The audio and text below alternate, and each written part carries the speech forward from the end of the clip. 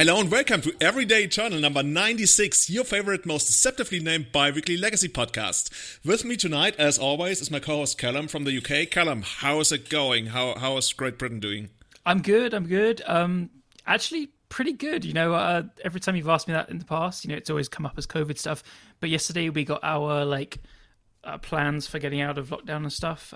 Things are really looking up here, and I have no complaints. I've just been playing so much Legacy again, and I'm so happy with it, and I just love it. It's like this old friend that you haven't seen for a long time, or that went through a phase that they changed and you didn't really like the way they've changed, but then they snapped out of it and now they're back and you're having a great time with them again. So I've just been jamming loads and loads of Legacy. Like last week I went to sleep thinking, I just want to play some Legacy, and I have been. I played all weekend and it's just brilliant.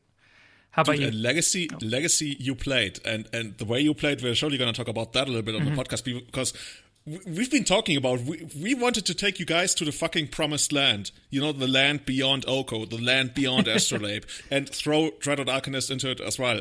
We promised we would take you there, and I guess we, by proxy of Wizards, took you there. And I mean, that's not only us, that's so many people who were pissed off by all these cards, and they're fucking gone.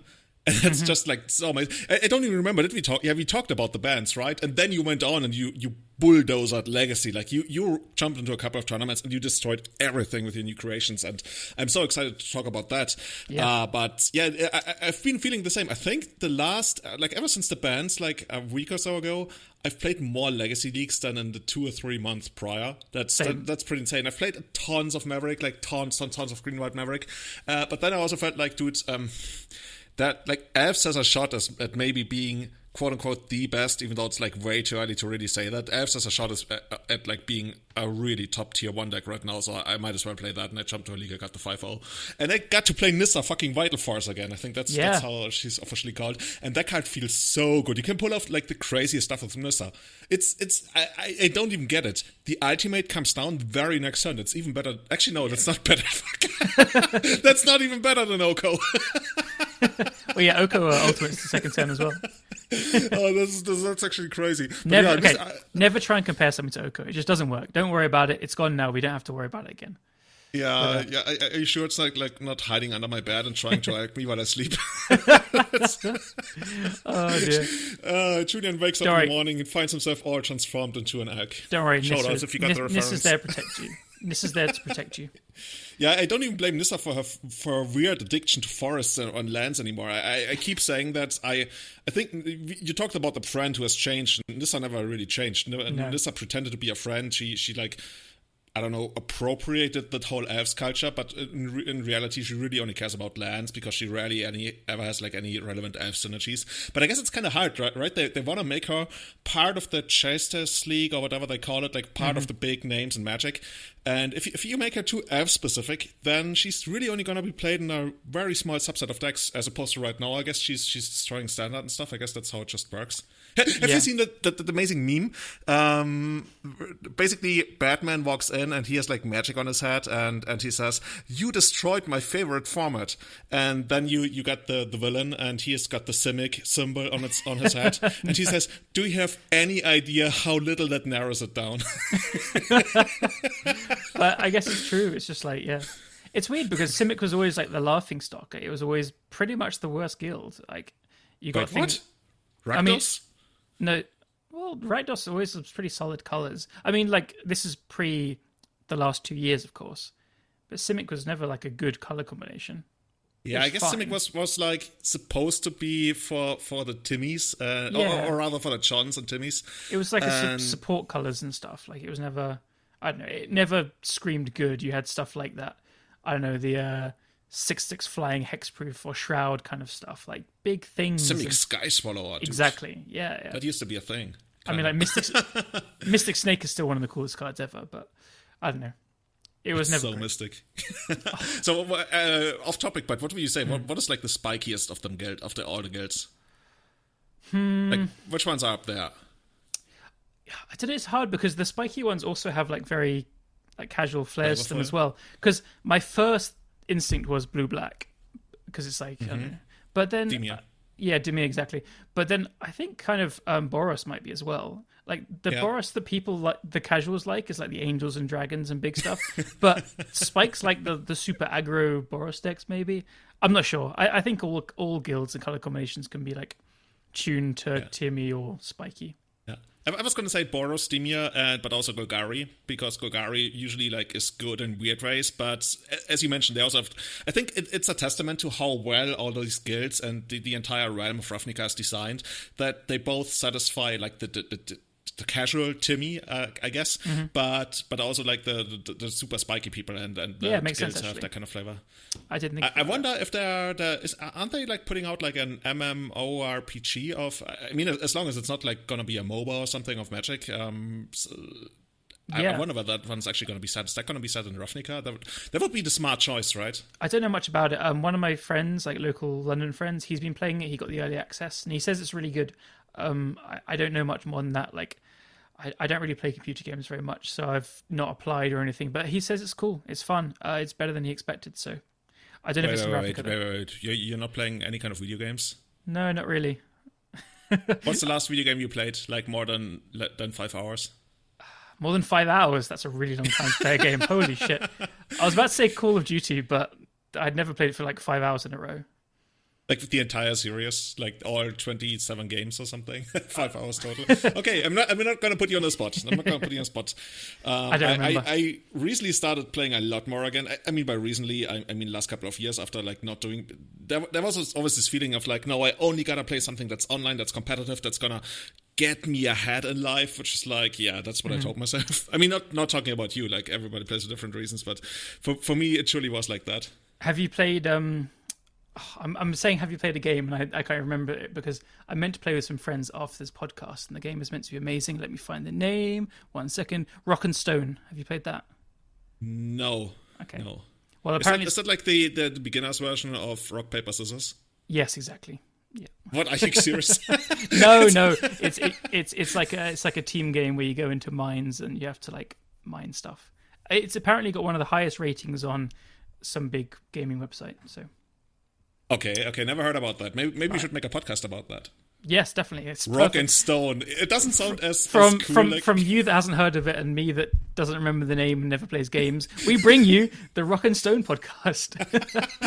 And actually, it has like a much better. Like it actually sounds pretty bad. Like you go to like some kind of Twitch convention and people are like, "Oh, what are you playing?" I'm like playing. Oh my god, this awesome game, and I'm playing this awesome game. And what are you doing? Oh, we're doing Rock and Stone, man, old school. Hell yeah, hell yeah. But dude, what else have you been up to? I've been ignoring your requests for information for the site you're working on. I'm pretty good at that. Oh, yeah. You keep asking for a picture and information about myself and all these kind of things, and I'm doing really well at this. Like, you thought I was doing well at Legacy over the weekend? Well, I killed this. So, anyway, apart from that, it's been a week since we last recorded, so nothing else especially exciting's happened. Just Legacying, which, as you said, I had a pretty good weekend, so we'll get into that later. What about you, though? You've been working on other things? You said you played Elves and Maverick, but other stuff going on? Yeah, like you mentioned, I've still been working on the website. I actually was going to come up with our new logo last year, but I commissioned a couple of artists, and I wasn't really satisfied too much, especially like when you think that I want to move ahead with all of this, like on a somewhat bigger scale, then you really want to be like sure about the logo and everything. And I wasn't really feeling it, so eventually I took it up on myself to learn Illustrator, and I guess my trial is about to run out, so I gotta hurry.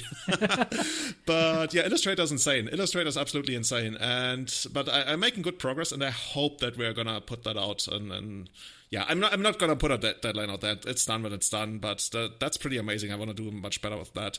And yeah, that's me, and having a good time. Hoping that that whole COVID situation is gonna get better eventually, so we can get more people to Kenya again. Because right now we're getting a lot of locals, but of course in the long run, if you want to be profitable, you also gotta get international tourists. Mm-hmm. Yeah, definitely makes sense. Hopefully it's opening up back soon. So in the UK, as I mentioned before, we've been given this plan to hopefully have restrictions lifted by June. So maybe the rest of Europe. Well, I said the rest of Europe. We're not in Europe anymore. Oh my god. In Europe, you'll have similar things. there's this weird thing that I only later learned about, that generally speaking, even before Brexit, like some people in Britain didn't consider like Great Britain to be part of Europe geographically because it's an island. Like, what the fuck? that was weird. I always thought that's like, yeah, I don't know. I always felt like there was a bit of exceptionalism. It's like, no, there's like North America, there's Europe, and then there's Great Britain. It's like, yeah, that's a little bit, I don't know. Anyway, in speaking of, I don't even know what I was. In speaking of Great Britain not being in Europe, I have so much trust in me being able to spontaneously pick up any kind of link of what I just said to move on. But I really just want to talk about what you did to the format, because I think in our last podcast, everybody could tell that we were super excited about what's to come. And you said that you had like so many thoughts in your head, and you tweeted about it, and you mentioned it in like some of our legacy chats in our Discord, that there's like 10 different things you want to do in the format. And apparently the one thing you really wanted to do was to cast Of One Mind. And before we move ahead, let's mention again what the card does, because the card, it came out in, oh god, is that Ikoria? Yep. Oh, yep. Okay, it's actually not that old then. I don't even know. No, it's very new. It's like a few sets ago. It has a horse on it and a girl, and she's I don't know, praying together with the horse. It's a sorcery, 2 colorless and a blue. Draw 2 cards. This is basically divination. Yep. But now here's the thing: it costs 2 less if you control a human and a non-human creature. So if you control a human and a non-human, it's 1 mana sorcery, draw 2 cards, which by legacy standards, it's absolutely busted. How did you arrive at this? Because the list itself, that's an Esper list, right? It's basically Esper mid-range control. And I mean, we're probably not going to go into everything, but before we start out, I'm quickly going to mention the rough shell of it so people can have an idea. You can also find the links in the show notes. So the list that Callum created, it has 20 lands, Esper mana base, 4 basic lands, and he runs 3 Baleful Strix, 3 Monastery Mentor, 3 Snapcaster Mage, making a comeback. For Planeswalkers, he's got 2 Teferi, 1 Chase the Mind Sculptor. Basic instance that you would guess: 4 Brainstorm, 4 Swords to Plowshares, 3 Force of Will, 2 Force of Negation, 1 Fatal Push. And for the sorceries, there's 4 Ponder, 3 Of One Mind, 2 Inquisition of Kozilek, 2 Hymn to Torach, 2 Unearth, and Legacy All-Star, 1 Vindicate. Hell yeah. Fucking Vindicate. How sick is that card? So, so shall I take it from the top and just kind of go over some things? I'll be honest, Of One Mind is just a bit of a pet card. I've always enjoyed kind of draw 2 cards that are playable in these kind of mid-rangey control shells. Like Predictor is one of my favorite cards. And I've always thought that raw cards are really powerful in Legacy, because on one hand, especially in decks with Force of Will, they offset the -1 card pretty well. And I don't know, a lot of cards in Legacy just get incremental advantage which aren't raw cards. And so stuff like Painful Truth has always been really good, and I've always thought Night's Whisper is a very underplayed card. And so Of One Mind, I've just loved it for ages. So this deck is kind of a continuation of the Lurrus Grixis Pyromancer deck I made a while ago, obviously during the Companion era. So if you go back to that and look at this deck, it's really, really super similar. So the thing that makes these decks work is because Of One Mind gets triggered, or like it gets reduced from... Enabled. That's the word I'm looking for. Thank you. By Monastery Mentor or Young Pyromancer, because both of those cards make a token that isn't a human, and they are humans themselves. So Young Pyromancer makes elementals, and Monastery Mentor is a human monk, but it makes monk tokens, not human monks. So you can play these cards and play 1 spell, and then you should get the Of One Mind for 1 blue mana. The reason why, like, these cards were all, like, obviously legal during the Oko times, but these token makers were just really bad in the face of Oko, because it's not just that Oko would, like, plus on them and then they would lose their token making abilities, but they both got taken by the -5 if you played it onto a board with Oko already. So, I don't know, Mental was just not a reasonable threat for a long time, I think. And so, going back to it, I just really wanted to play Of One Mind because it's just a card I love. So, that was the reasoning for this. It's not that I thought that Esper was especially... Actually, I'm quite high on the Esper colours, which I'll explain in a minute. But it's not that I wanted to play a fair deck per se, it was just because of this. So what made me change from the Grixis list previously to this one? I think Of One Mind is actually better with Young Pyromancer, and the Grixis colours, like the cards, are actually just a bit better. But I think Source of Plowshares is super, super, super important right now because, 1, Uro still exists. Swords is not a good answer for Uro, but it's a lot better than 2 Lightning Bolts. That's the first thing. Secondly, I expected Shadow to be very good straight after this because big creatures I think are good again. We talked about this on the last thing about winners, so I really expected Death Shadow and Gomag Angler and stuff like that, and Knight of the Ring Career to be back. So again, I just really wanted Sword Splashes over Lightning Bolt. Other winners from the bans, as we said, were Doomsday and Omnitel. I expected them to be very good, so I really wanted a good combo matchup. So I have 4 Medley Mage in the sideboard. I have extra Discard in the sideboard. Discard is hit and miss. They have Veil of Summer, which I'll get to soon, about combating that. But that's how I ended up on Esper, basically. Just because you have access to the Mentor with the Of One Mind kind of package. And Source of Passions is just super important.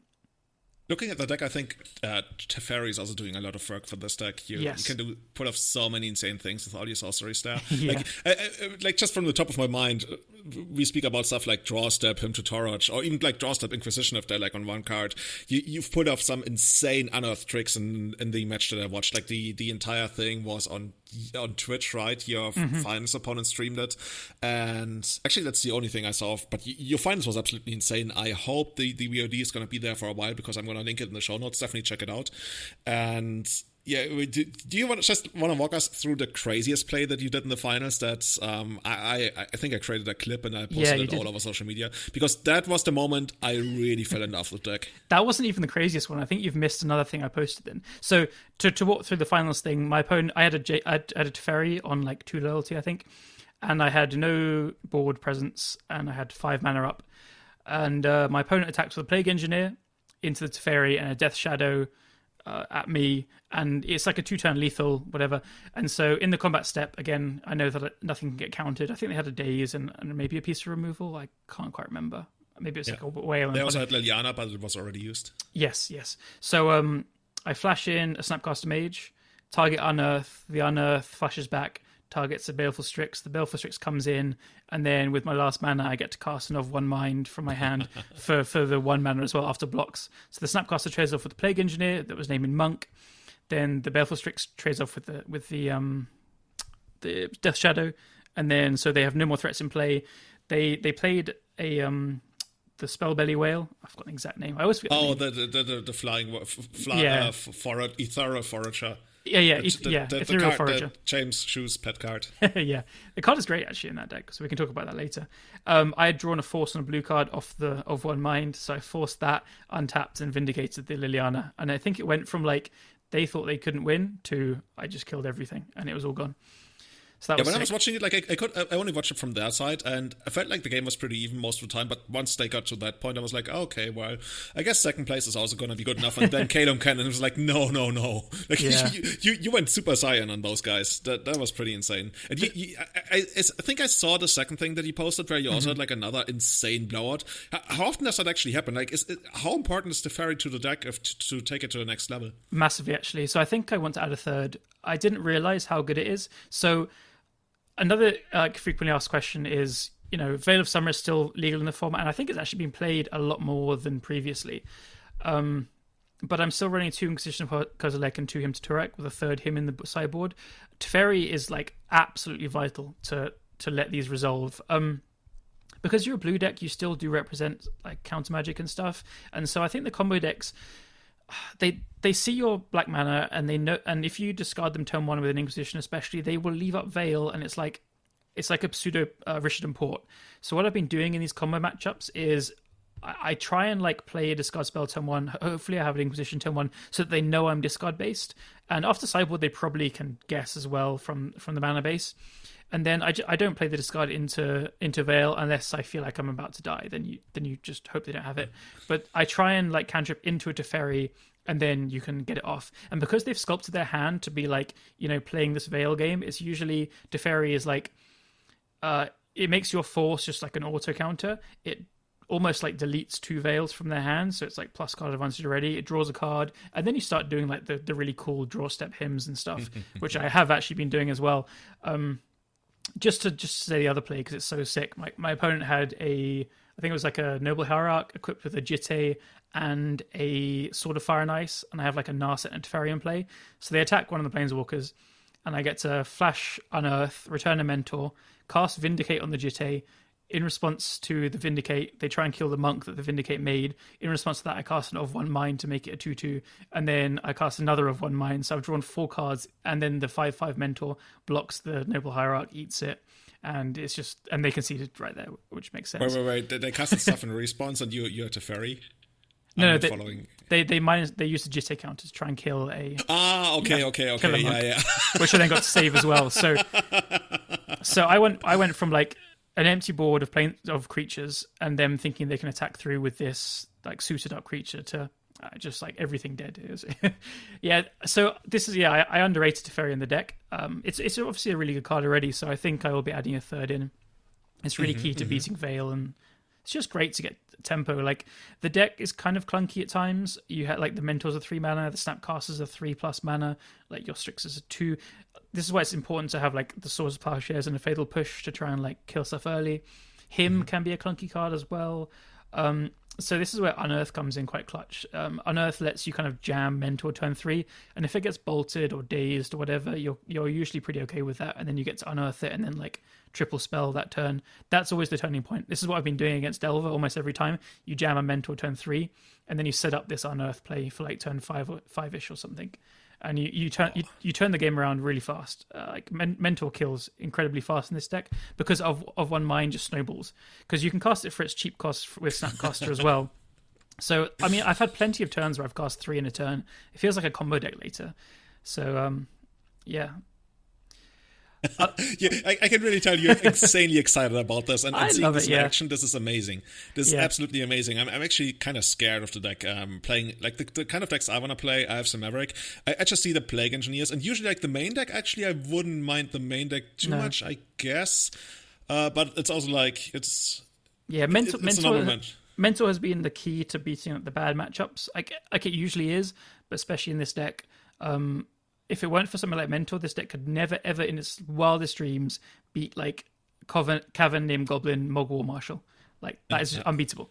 So, but Mentor does silly things. Like in the challenge, I killed a player from like 38 life in 2 turns because you kind of go ballistic with it. So yeah, especially like you almost get to a feeling of playing Vintage, right? When you pay 1 mana to draw 2 cards. That certainly reminds me a little bit of like crazy Vintage chains where you just like draw half your deck in like 2 turns or something. That's pretty exciting. Teferi also very often bounces a Snapcaster, which flashes back and of 1 mind as well. Like it's just so much value. You thought we were smart playing like Predict and stuff. I feel like there's in Legacy there's been this evolution of finding alternate card draw. Like I think the first time I found something like this is when people started playing Meditate, not only like for combo turns and High Tide, but also just like to refresh your hand when you're like these super deep control mirrors where skipping your turn basically only meant skip your untap and wasn't that big of a deal. And we didn't have Planeswalkers yet, so it was even less of a deal. So if you could pay like 3 mana and draw a card and basically let your opponent draw a card and skip your untap or something like that, because that's kind of what it did, that was somewhat good enough, especially if your opponent didn't expect it and they kept up mana to their end step and then you cast that. And I always wonder like how slow does the format need to be for that to come back. And yeah, then moving on, then we got stuff like Predict, we got stuff like Accumulated Knowledge, and now we're casting off 1 mind. And I'm excited to see where this is going to take us. Also, I can't help it, but the artwork is amazing, and that certainly influences my I genuinely think the artwork is a big reason why I love it. So if it had bad art, I probably wouldn't be playing it. I wouldn't have tried it in the first place. I'm gonna put my hands up in the air and admit that. Like again, you know what that tells me. That tells me that if Wizards ever reprinted Word of Command, I don't know, it's probably on the reserve list anyway, that card might actually see play, because I think Word of Command, for as okay as it is as a card, is seeing too little play in Legacy. I mean, it's not super situational, but somewhat. I think the double black is probably like killing it as a card that would actually see play, but it has the potential to be game ending almost, and yeah, I don't know. Maybe it was a thing during Dig Through Time times and blue-black Omnitile for the mirror. But yeah, I remember that. Yeah, you cast your opponent's show and tell, and you made that decision to not put anything in, but you put your stuff in. But this is where we are. So, what are you calling this deck? Does it have like a super British name, Wigan Kebab Control or something? Wigan Kebab Control. I love it. I don't know, Esper Mentor, because I think it it kind of is a deck already. Like Nicholas Krull, he won an MKM with something basically like this, and he's always played kind of his Esper piles. I mean that in the most nice way possible.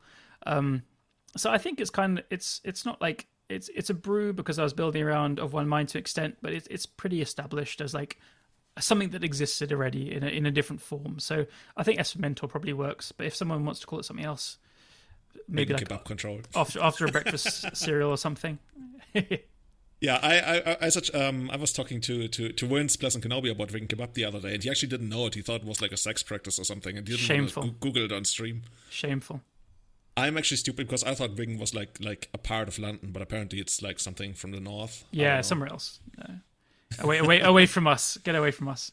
Yeah, it was so hard for me to actually watch the video where they explained what a vegan kebab was. So I was like, oh my god, this is worse than what they speak in Liverpool. It's awful. It's so bad. So yeah, you won this, and then the very next day, actually the same day, but it was broadcast the next day, you also entered the Lotus Box Octagon, like these pick up 8-man legacy events that they started doing again now. So I think that it's going to be a weekly thing again. You enter with $20. If you win 3 in a row, it's basically 8-man top playoffs. You take home 100, and do you also get like free entry into the next one? That's for the second place. Oh, you should have gotten second place as well then. Oh, I know. I should have got first and second. Yeah. Nice idea, Julian. Definitely. So, yeah, I could run through the events. So the Octagon, we played it on Friday night. It was recorded, super smooth. I really recommend playing them. Like it's really fun because it's pretty short. It took like 2 hours, maybe a bit less. And, it's people that you kind of see in the legacy queues very often. We had some other very good players in it. It's just fun to play like a top 8 playoff. It's just a really fun format to do. And you get to know you're going to be like streamed and stuff.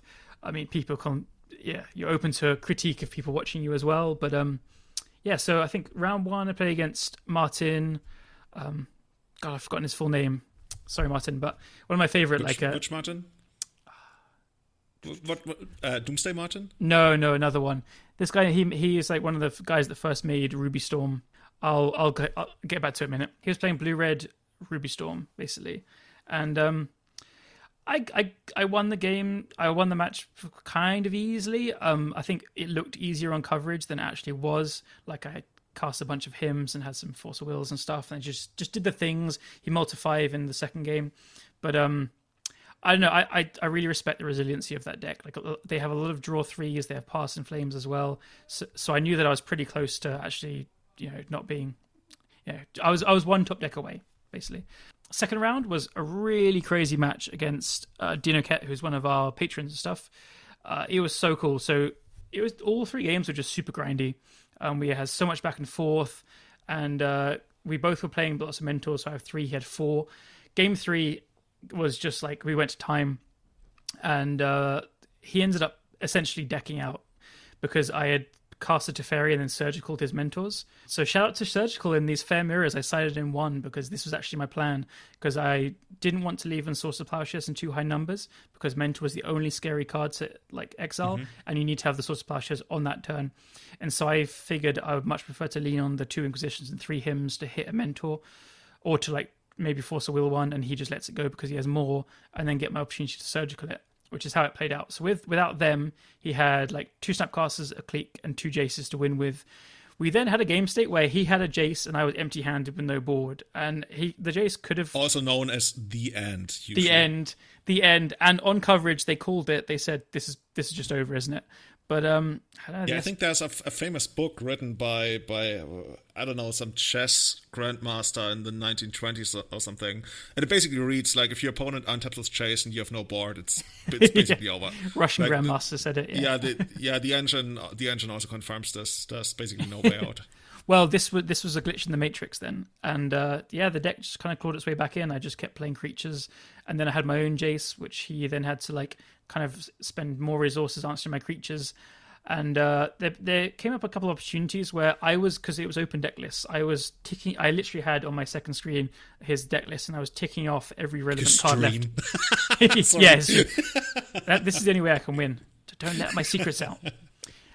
I was ticking off all the relevant cards, and at one point I knew there was like a Snapcaster and a Counterspell left, and so I knew I had 2 Hymns left in my deck as well. So I ended up like finding them in the same turn off a Jace Brainstorm, so it looked kind of like, oh, I got lucky to find these two, and then I just cast them and hit the relevant things. I made him counterspell one, and I knew, because basically I knew that Vindicate was my answer to Jace, and that was my out. So I knew my out was to find the two more hymns, him away, hopefully the Snapcaster and counterspell, and then resolve the Vindicate on the Jace before the Jace ultimated on me. And it played out like that in the end. Yeah, that was quite interesting. I was also watching coverage when it aired on I think Anorak's channel, and I think your opponent ended up countering your hymn, and I at that moment I already felt like I think that's not what you want to be doing. Like I think the way you want to play it is you let the hymn hit you, and you take the chances of like that them not, or rather like I agree. And then you take the chances of being left with your counterspell, because the counterspell is going to be so important. Whereas if you trade it off, you are up like one less, or you're down one less card, but you lost the most important card left in your deck, and I think that's totally. And I completely see why they did it. Like this is actually a really good lesson in like macro decisions rather than micro decisions. Seeing a whole game plan, because as again I knew that I just needed to get that Snapcaster and counterspell. They were probably thinking the hymn could hit the counterspell anyway. I'm sure they knew it was the best card in their hand, no doubt. But they were thinking if I counterspell it, it's at least just a 1-for-1 rather than a 2-for-1. And if it hits the counterspell, I feel bad because I got an extra card. But yeah, realistically, you need to be looking at your like paths to win in the grand scheme of things, rather than like just focusing on single cards interacting. But at the same time, they were also super low on time. I think at that point it was like 3 or 4 minutes less. So I completely understand just playing faster and stuff. It's a really tough situation to be like that. Yeah, time was insanely tight. I think I've seen some matches come down to time, and ever since the bans, just because they got so grindy and deep. Mm-hmm. Yeah. And finals was versus our friend of the podcast, Ali, on his Ruglands. And yeah, cool games. I got to mentor very quickly. I think both games I played a turn 3 mentor, counted a couple of things, and then just killed him. But we in speaking of macro decisions again, because this also came up in the coverage, and I think that's just like such an important lesson to take away. Like we got some kind of educational approach here, right? And you ended up letting all the good stuff resolve. You ended up letting the Sylvan Library resolve. You ended up letting the Valakut exploration resolve.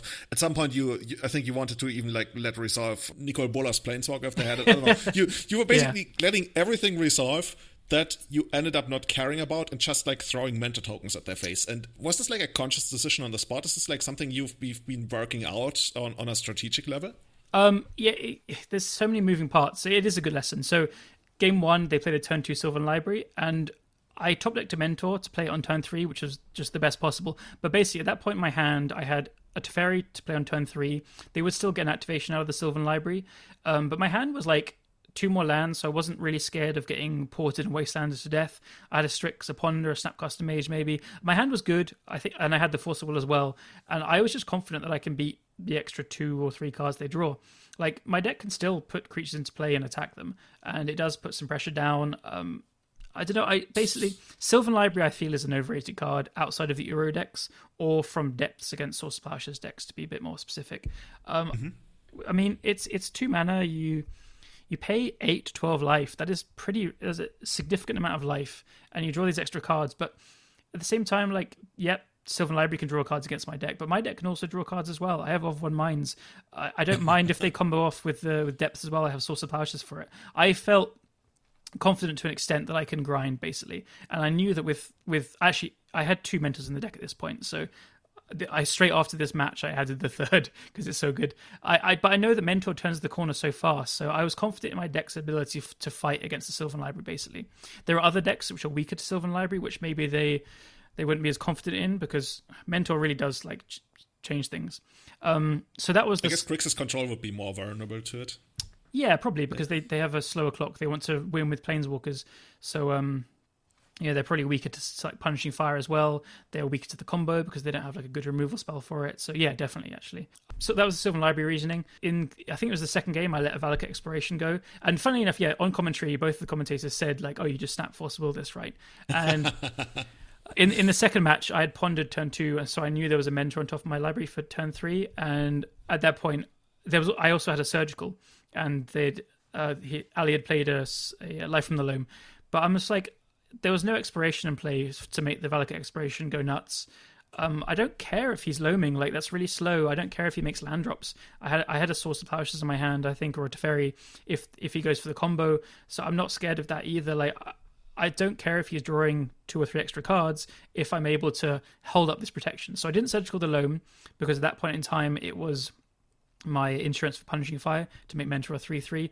I didn't use the Force of Negation on the Valakut Expiration because, again, that's my insurance against Punishing Fire. Or there were some other good cards. He also was leaving up 1 mana, and I know he has Flusterstorms and Veil of Summer in his deck, and Pyroblast. So there was some other factors, but also, yeah, I think people look at cards without more context too often. Like they think, okay, this card is good against what my deck's meant to be doing. Like Valakut Expiration and Silver Library are insane cards against control in general, but I knew that my game plan of Mentor just trumps it, and so I'm just concentrating on that. Yeah, it's also a very good thing that you brought up. People have to not only think about cards as being good against my deck, but also in the context of the general matchup. And when you play lands, if the game goes super, super late and everybody gets to do what they want to do, lands is usually ahead, just because the mana advantage and all the stuff they can do with it is just too great, especially after sideboarding, I would guess, if they can also hit your planeswalkers with things. Yeah. But in the early and mid game, especially because of Mentor, you're in a position where you can just take the tempo that you get out of them, basically skipping their turn, or even a second turn, because if you end up paying 8 mana for Silver Library, not only did you kind of skip your turn if you don't have Exploration just to cast it in the second turn, you're also somewhat skipping a turn because you lost 8 life, which is basically another Mentor plus token attack. Yeah, so totally. If you think about it in that kind of context, then yes, the card is kind of good against me, but usually only in scenarios where I'm probably losing anyways because we are on turn 7 and they don't have creatures and they just get to run away with the game and Punishing Fire and stuff. And I really, really like this decision. And watching the coverage of that event, maybe you can also link the coverage. I think Anorak's channel is going to have it up. And people should watch that because that really is a way to level up in terms of understanding strategy and not only tactics. Yeah, you really need to, sounds pretty simple when you say it, but you really need to think of everything in the moment. Like, there's tons of situations in this same matchup where I would force a Will of Valakut Exploration, or maybe even a Sylvan Library, though I think it's less scary. Like, if he had led on turn 1 Exploration, and then turn 2 Valakut thingy, I probably would have forced that, actually, if he didn't have a mana up to represent Fluster or Veil or something.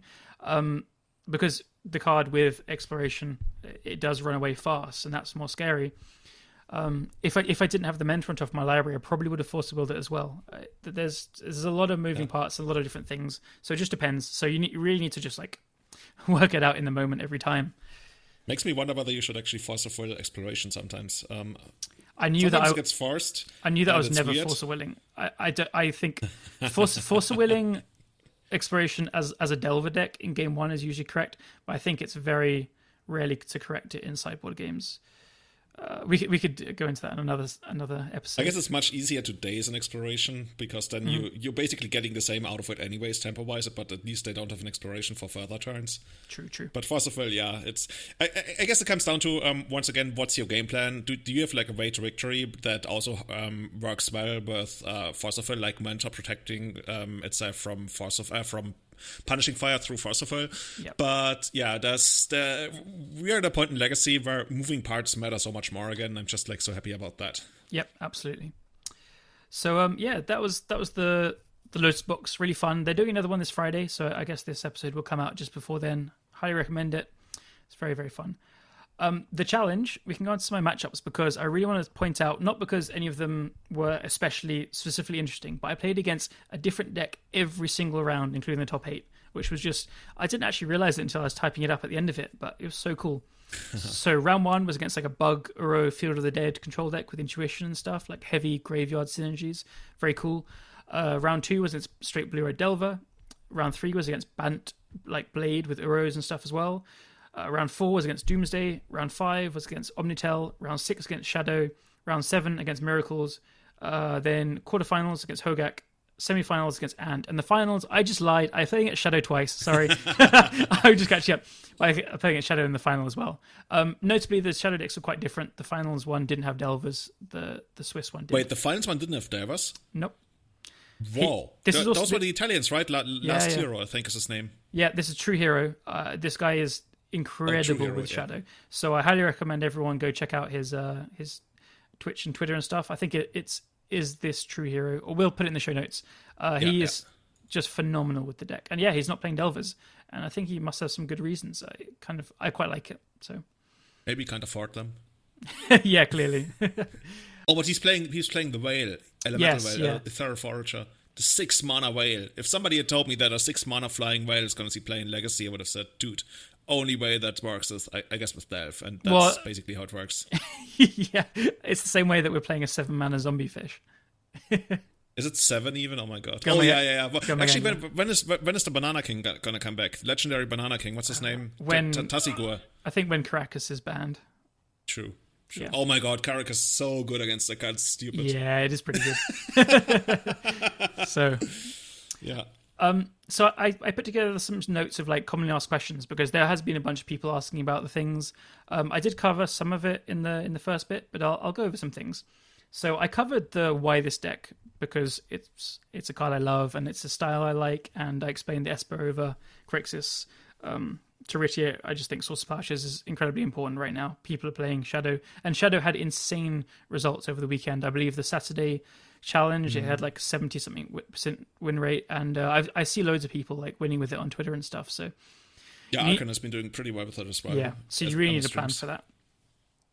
For Arkan or for... Sorry? you mean... okay, just Shadow in general? Okay. Yeah, sorry. I'm losing my mind here. Oh, that's fine. That's what we're here for. Yeah, of one lost mind. So some people have been saying Inquisition over Thoughtseize is weird. It is kind of weird. This is like textbook. What's his name? Czech pile creator. Czech pile. Yeah. Thomas Marr. Yeah, I love this. It's a discard spell that's just good against Delver. I would leave it in every time against Delver, and it's fantastic there. The life loss is really real, and especially in Snap Custom Mage decks, like. When you think of Thoughtseize, like, it's just 2 life, but you do snapcast these cards back quite a lot, and then 4 life, sometimes 6 life, like, it adds up, and it feels really bad, like, Thoughtseizing a card that's not great, and then losing 2 life in the later game, whereas Inquisition is just, like, at least still trading.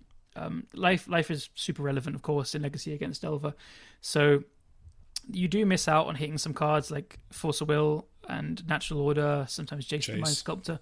Sneak Attack. Yeah, I mean, there is a drop-off, and it is obviously worse in some spots. And if I added another discard spell up to 3 in the main deck, it probably would be the first Thoughtseize over the third Inquisition. But I've been really happy with them for now. They are just they're not like a pinpointed like hammer against combo or whatever. They're just part of the engine that the deck uses and stuff. So that's that. 3 Force of Will. I'm going to come clean. I just wanted to like get 3 Force of Wills posted and be a bit trolly. There is some reasoning for it as well. I just thought it'd be funny to cut one. I didn't want too many force effects, because there is like the 2 hymns and the 2 inquisitions, and if you have like too much interaction and not enough like proactive things to be doing, and cards that do something. Cards that do something. Yeah, exactly. You do run into this thing, like if I had like the whole 4 Force of Wills, 2 to 3 Force of Negations, plus the discard, that is a lot of interaction, especially when your Snapcasters are doubling stuff up as well. And I knew that I really wanted 2 Force of Negation, because I think the Exile clause is really relevant. Like, I'd been watching what people are doing. Ant had started to do a bit well that week, so Past in Flames. And the deck has... all the blue cards are pretty good, so I didn't really want to pitch them very much. And so Force Negation... I know, it's so greedy. Force Negation is just like, it's very hard castable pretty often. So I knew I wanted 2, and I wanted to cut the first Force of Will before the first Force of Negation from those numbers. So honestly, it's probably right to play 4. Maybe the 4th in the sideboard. I don't know. It's 3 Force of Will has not been like tested that much. It's quite a unusual thing, so I don't know.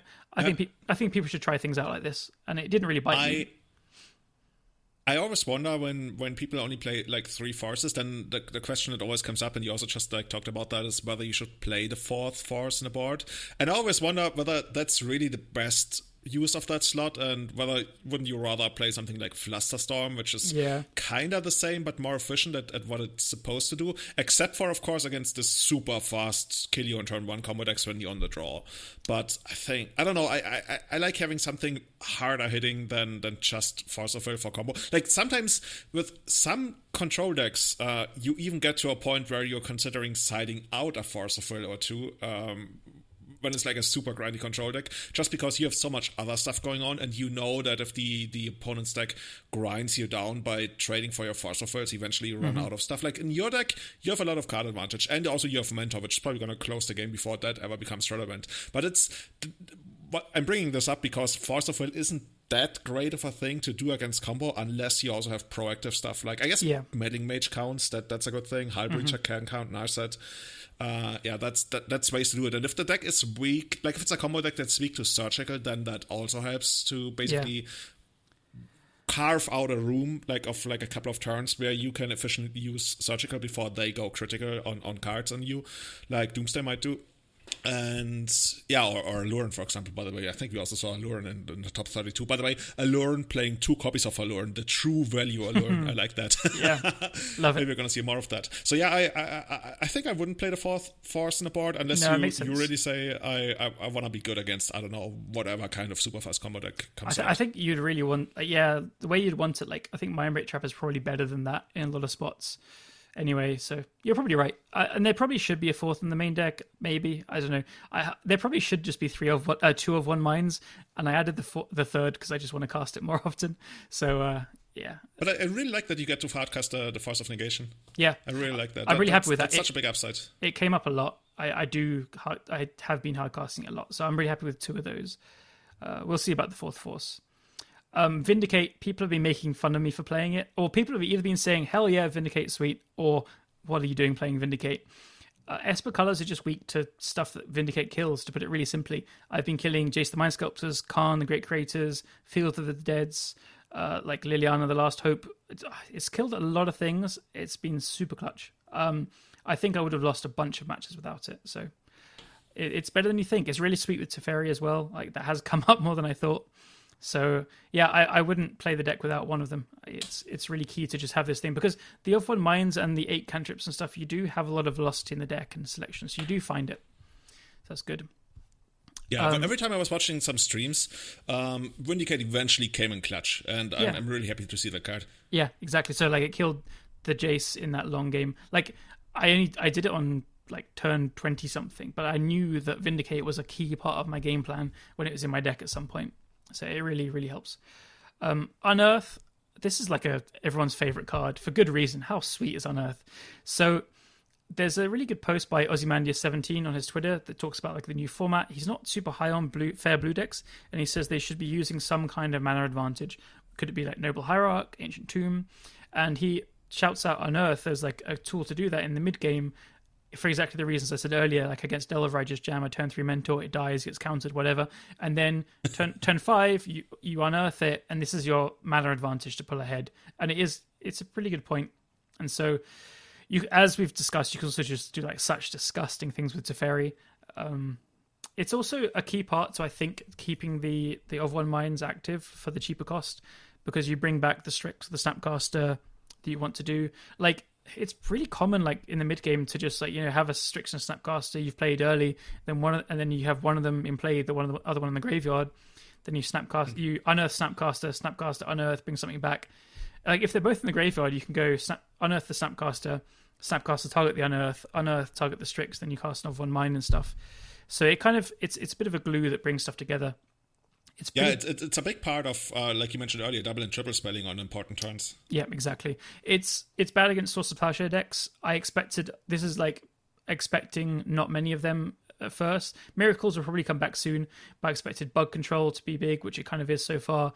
Delvers, obviously Blue-Red Delver, maybe Grixis. There's just not a lot of things exiling your creatures like with Source of Plowshares. So I think it's pretty good right now.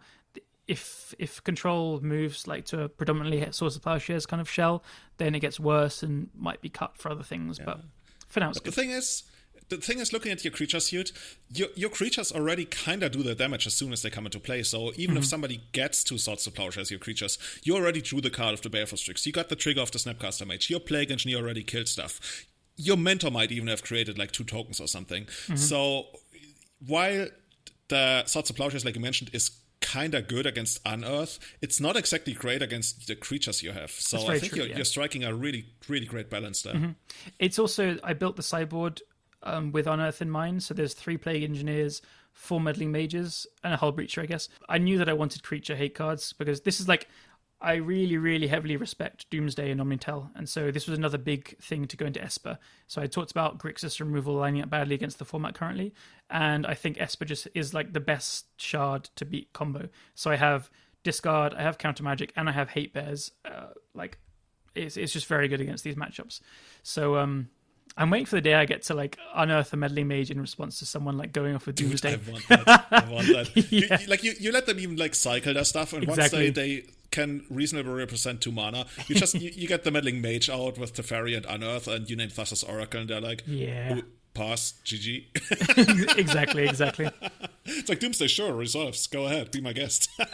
and like goblins and elves are trying to kill Plague Engineers, and then you just start unearthing them back. It's pretty hard to grind through. Yeah, there's your nightmare for the evening, Julian. Yeah, I mean, that's another episode. Bob Wang, Bob the Banhammer, he's back in the format. Actually, a lot of people are back in the format. Our friend Marius Hausmann. If you want to hear more of Marius, let us know. I think he's very keen to come on the show again and share some of his thoughts. He just downloaded Magic Online again after being out of it for over a year. So be prepared for Marius of the Moon coming back. The moon is coming. Yeah. But I'm talking about Bob because Bob already, he's the visionary, the master of driving the conversation, and 99% of times I agree with him anyway. He's like, okay, now the last 5 cards to slay are like Whale, what do we talk about? Are basically Whale, Plague Engineer, and I think also Allosaurus Shepherd, which he didn't mention, but I added. But yeah, that's another episode. But yeah, Plague Engineer. I think Plague Engineer is really good because people are also trying to make True Name Nemesis a thing, and Plague Engineer is the premier answer to True Name Nemesis. Yeah. So that card is really good. The card is fantastic in the format right now. In case you haven't heard about that yet. Yeah, I mean, the card was great already. To our Patreon. But the card wasn't great against Rugdelver before. It was bad against Snow. And all of a sudden, it's Elves is super strong, so it's good there. Goblins is being played a bit more. D&T is being played a bit more again. There's probably other things as well, like people playing. Stop Alluring with it.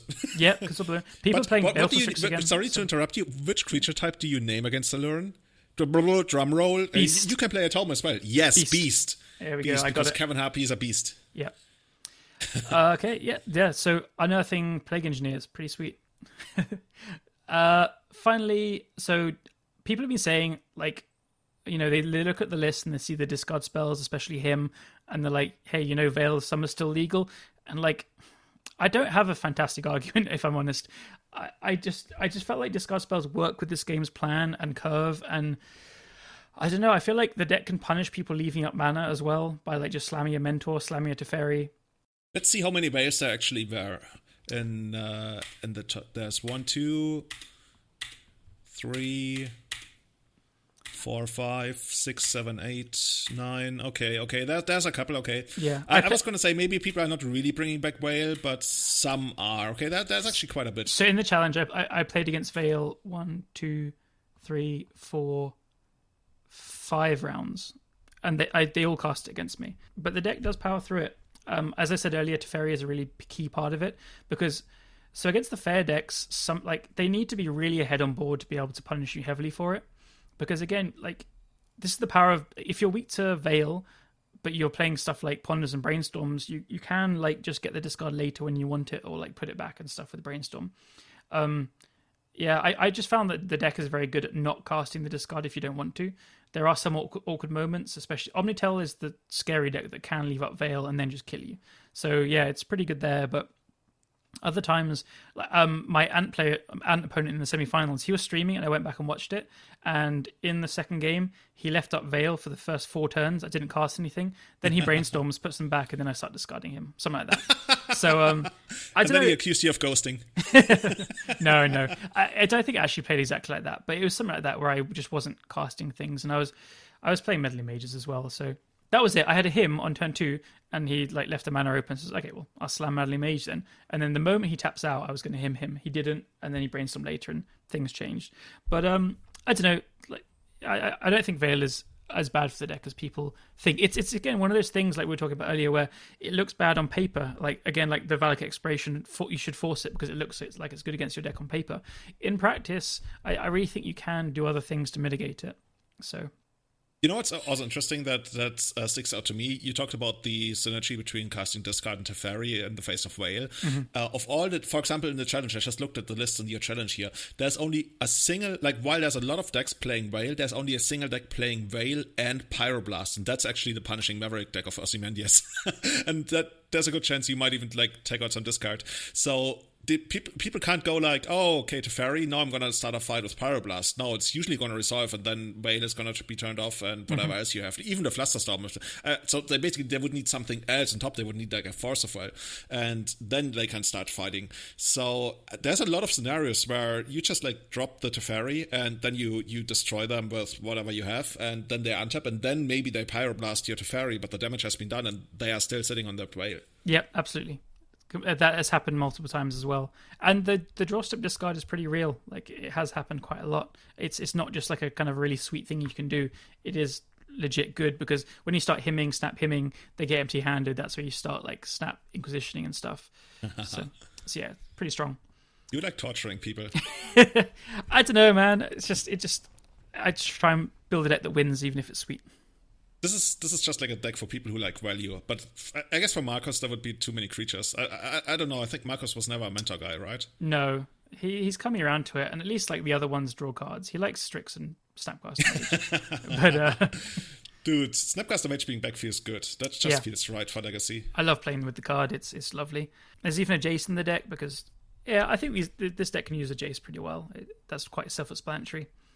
I love it as a one-off, right? It's not like your ultimate goal is to get chased down and defended, basically like kind of like a miracle stack. It just happens to be there when you flood out or like you get to a longer game, then you get this extra tactical tool. But your main strategy is mentor and value, and then there's also a chase, which usually allows to basically put even more pressure on your opponent. But chase is not the very point of the deck. Yep, absolutely. Two last things just like quickly touch on. The mana base. I am a very bad mana base builder. I don't have any shame saying that. So there's a very good chance someone can build something better. I just threw 2 of each dual land in there because I don't want to be wastelanded off the first one. And I was like, yeah, that's probably fine. And then the basics. I knew I wanted 2 islands because Snapcaster cantrip off the 2 islands is a pretty common thing against wasteland decks. Most common play patterns are like Terminal Underground Seed, turn 2 Scrubland. So the second Scrubland is pretty good. Tundra is probably the worst duel in the deck, which is weird. Scrubland's better than Tundra. Heard it here first. But yeah, other people might build a better mana base. And the sideboard is mostly just respect for combo, and good combo, including Elves, Doomsday, and Omni. It can definitely be improved as well. The Hull Breacher and Narset are kind of just good cards. They're not super necessary. The extra Hymn could be something else as well. Maybe a Thoughtseize. But I quite like it. But if all the combos... sweet. Could the Disenchant beat like a Nylrod or something? Could be. Is that crazy? No, it's not crazy at all, actually. Like I wasn't, especially if A&T comes back. Well, I wasn't super scared of A&T or Tez, to be honest. It's more like a catch-all. Like the way I would see it, in the first place, it's there to hit like wild decks, Death and Texas first of all, but also the Urza Stompy deck, and then you also do some splash damage against all the other decks, right? True. The upside, of course, is Disenchant. You get to hit stuff like Omni, you get to hit stuff like Sneak Attack. Yeah, I think that I like Disenchants in like Snapcaster and Mage decks. It just always performs great. Oh, the Philip Schoeniger deck building. Exactly. School. Yeah, I like that. Yeah. Someone did call out Disenchant should be nature's chant, and I have the most like pedantic niche answer, but I did think of it before the challenge, and the reason to play Disenchant is because Steel Stompy I thought might be played a bit more, and Nature's Chant can't kill a Stonecaller Serpent. Yeah. And so it's multicolor. And so I thought that had a higher chance of coming up than someone like Meddling Maging or Surgical Extracting Disenchant. I couldn't really... actually would ever, like, in which matchup would somebody Meddling Mage Disenchant? Exactly. Maybe, like, the craziest game against Esper Wild where they really want to protect the wild. That's so random. So exactly. So I couldn't see those scenarios coming up. So I went with something that kills Stonecoil Serpent. That's literally it. It's so niche, but yeah, it's fun to think about these things. The true answer is that you own the Arena League promos in real life and they're so sweet and you want to play them. That's what I would say. God, no, I've got the old artwork. No. So, Kanam, you are the master of Legacy now. You share the throne for a week with, well, who wouldn't know it? Sunday Legacy Challenge won by our good friend Jonathan Ancelescu. Surprise, surprise. JPA 93. Yeah, nobody could have seen that coming, right? No. He just casually 10-0s the Sunday Challenge. Like, for me, I snuck into top 8 at 5-2 and then managed to win out. He's just like, yeah, whatever, 7-0 Swiss, just crush everyone, just kill everything. Everything's so easy. So, you know, it's so funny. I've never been happier to see Sneak and Show do well. It's that we'll see about that. It's that big loud cousin that you don't really like, but you kind of missed because you were dealing with a bigger, louder cousin. Having Sneak and Show in the metagame and doing stuff is a little bit like watching Tiger King. Like if you're in the mood, you enjoy it. Like you want to see the big stupid thing happening. You don't want for it to happen like all the time. But yeah, the big stupid cousin, I guess. The most beautiful thing to me about the deck is that he's playing 2 copies of Vendilion Click in the sideboard. I didn't see that. It might be my favorite card together with Noble Hierarch. And I guess the combo of turn 1 Noble Hierarch, turn 2 Vendilion Click has always been my favorite opening in Legacy. But yeah, it's not happening in this deck. I guess you can turn 1 with Lotus Petals. Interestingly, he's not playing the Dazes. I think he's been on record saying whenever he doesn't know what to do in the metagame, he just champs the Dazes. But this time he's playing 2 Spare Pierces and 2 Flusterstorms. I think he says he plays Dazes and Simian Spirit Guides when Delver's very good. Because against Delver, you want to just go under them and like not give them time to set up. But now, I guess expected like slower matchups. I mean, this is really, it all hinges around Dreadhorde, right? Like he doesn't need to just jam into things. He can take his time, set up mana, set up like his classic show and tell with 10 forcible backups and go from there. Who hasn't been there? Like we've all been there. Yeah. But actually, what I realized was it's not that I'm especially happy to see Sneak and Show back. Like the deck can be pretty miserable to play against at times. I'm just happy to see him back. He's one of the most like consistent players of all the Magic Online events, and he's just one of the guys that loves Legacy most. And to see him really unhappy with the format for so long was just quite upsetting. So I don't know. I just felt so good seeing him happy again. Yeah. Shout outs to JPA. Yeah, by the way, second place, we have Sylvia Wataru, who's usually like, I think Sylvia is a Japanese Legacy grinder, and at least I follow them on Twitter, and I see like all these posts about Rock Delver. But for this challenge, they actually played. This is more like Bug. Yeah, it's not more like Bug Delver. It's straight up Bug Delver. This is wild. This is like, I mean, there's 4 Uros. But other than that, this is like a really old kind of deck list. There's 4 Dark Confidence and a Creeping Tar Pit. Jordy, if you told me a Creeping Tar Pit was in like second place of a Legacy Challenge a few weeks ago, I'd probably laugh. Like, nah, no way. Yeah. What's it supposed to do? Like attack what? Oko? Attack an Oko down to 12. Pretty much. But yeah, like you mentioned, it uses that really old school thing of pairing like 4 Dark Confidence and a Buckshire, which hasn't really been a thing in quite a while, but they almost took on the entire event, and it's I'm just scared and excited at the same time to see 4 Auras in that deck. But the Dark Confidence really making me excited for it, because I think Dark Confident it didn't really have a spot in the metagame, right? When you can play Dreadhorde Arcanist, why would you ever play Dark Confident? There have been good comparisons made about like how Dreadhorde Arcanist was infinitely better than Dark Confident. But even before Dreadhorde Arcanist became a thing, Dark Confident was barely even a thing in Legacy. Like people played in 4-color Loam, and only because you could get it out on the first turn. But here, we got a deck that can go like turn 1 Delver, turn 2 Dark Confident. Yeah. And then you're like in this weird spot where you kind of want to kill it with the Confident, but you also probably got to deal with the Delver rather soonish, especially if it flips. I wonder. It's pretty scary. What would even be the alternative? Like, I guess you could play 2 more Tarmogoyfs, but I don't know how good that would be. Yeah, I mean, honestly, if I was kind of building this kind of thing, I probably would have started with 2 Bobs, because I'm just so unsure of how good it is these days. But hey, life loss is mitigated by Uro, right? So. Oh, yeah. It makes a lot of sense. It just seems very good, actually, in this deck, which is cool. Because, yeah, Sylvia, they play, like, mostly more aggressive styles of Delver that I've seen. Like, they were always on Rug Delver for the last year or 2. And before that, I've seen them play a lot of, like, the Stifle Mongoose kind of style. But this, I very much didn't expect. Like, I saw their name going up in the standings and stuff, and I was like, okay, they're probably on, like, Blue-Red, or I expect a Grix Delver from them. But no, this is like really not what I expected, and it is truly a mid-range deck. This is not like an aggro Delver deck. I was watching them stream, and for probably half the event, and they were like grinding out like really super turn 20 grindy games, as you'd expect. Like they have 3 Strix on the sideboard, I can assume, from like Delver mirrors and stuff. It is very much a mid-range deck. This reminds me a lot of what Marius was playing at GP Strasbourg 2013. He also played Bug Delver, and he also had, I think, 3 or 4 Strixes in the sideboard for basically what you're saying, right? But he also brought them in against Control, because he said eventually Control also has to deal with them because they put pressure on Planeswalkers. And that was when Control decks didn't play Barefoot Strix or like, Ice Fang Codal, so they could really attack Anapos in the air, and when you get 2 of them and they attack Chase every turn, they eventually become a problem. GP Bologna, Andrea Mengucci top 8 with 3 Strix in his Bug Delver sideboard as well. See. Yeah. Andrea is a smart guy. By the way, Andrea is on a Italian talk show tonight. Ooh, yes, I saw that. He was invited as the stereotypical nerd, and I was almost going to tell him, like, when I saw the picture, dude, you're wearing the nicest shoes. How do you want to represent like Team Super Nerds when you're playing like wearing the nicest Italian shiny black shoes? That doesn't work that way. You gotta wear, I don't know, Converse All Stars or something. I think he's the most likable person I've ever like just grown to know in my life. It's ridiculous. I don't know what else to say. He's just so nice and so likable, and he's always so. It's such a good mood, and there's so many emojis. Yeah, people talk about him, and I think that's a really good comparison. I think he's literally the best ambassador the game could ever imagine. Yeah, completely agree. Wizards should be so thankful and shower him in all the money in the world, just because he's probably like bringing more people into Magic and giving them like a good mood and everything than anybody else. Before this, I was watching him do a package on opening of like pre-modern cards and stuff. He's got the old school bug at the moment, which is pretty cool to watch. Oh, yeah, he's gotten really into old school, right? I thought you were going to say, like, just like a moment before I was watching him, like, hand out food to poor orphans and stuff. It's like, oh, yeah, sure, Andrea, that's what he does.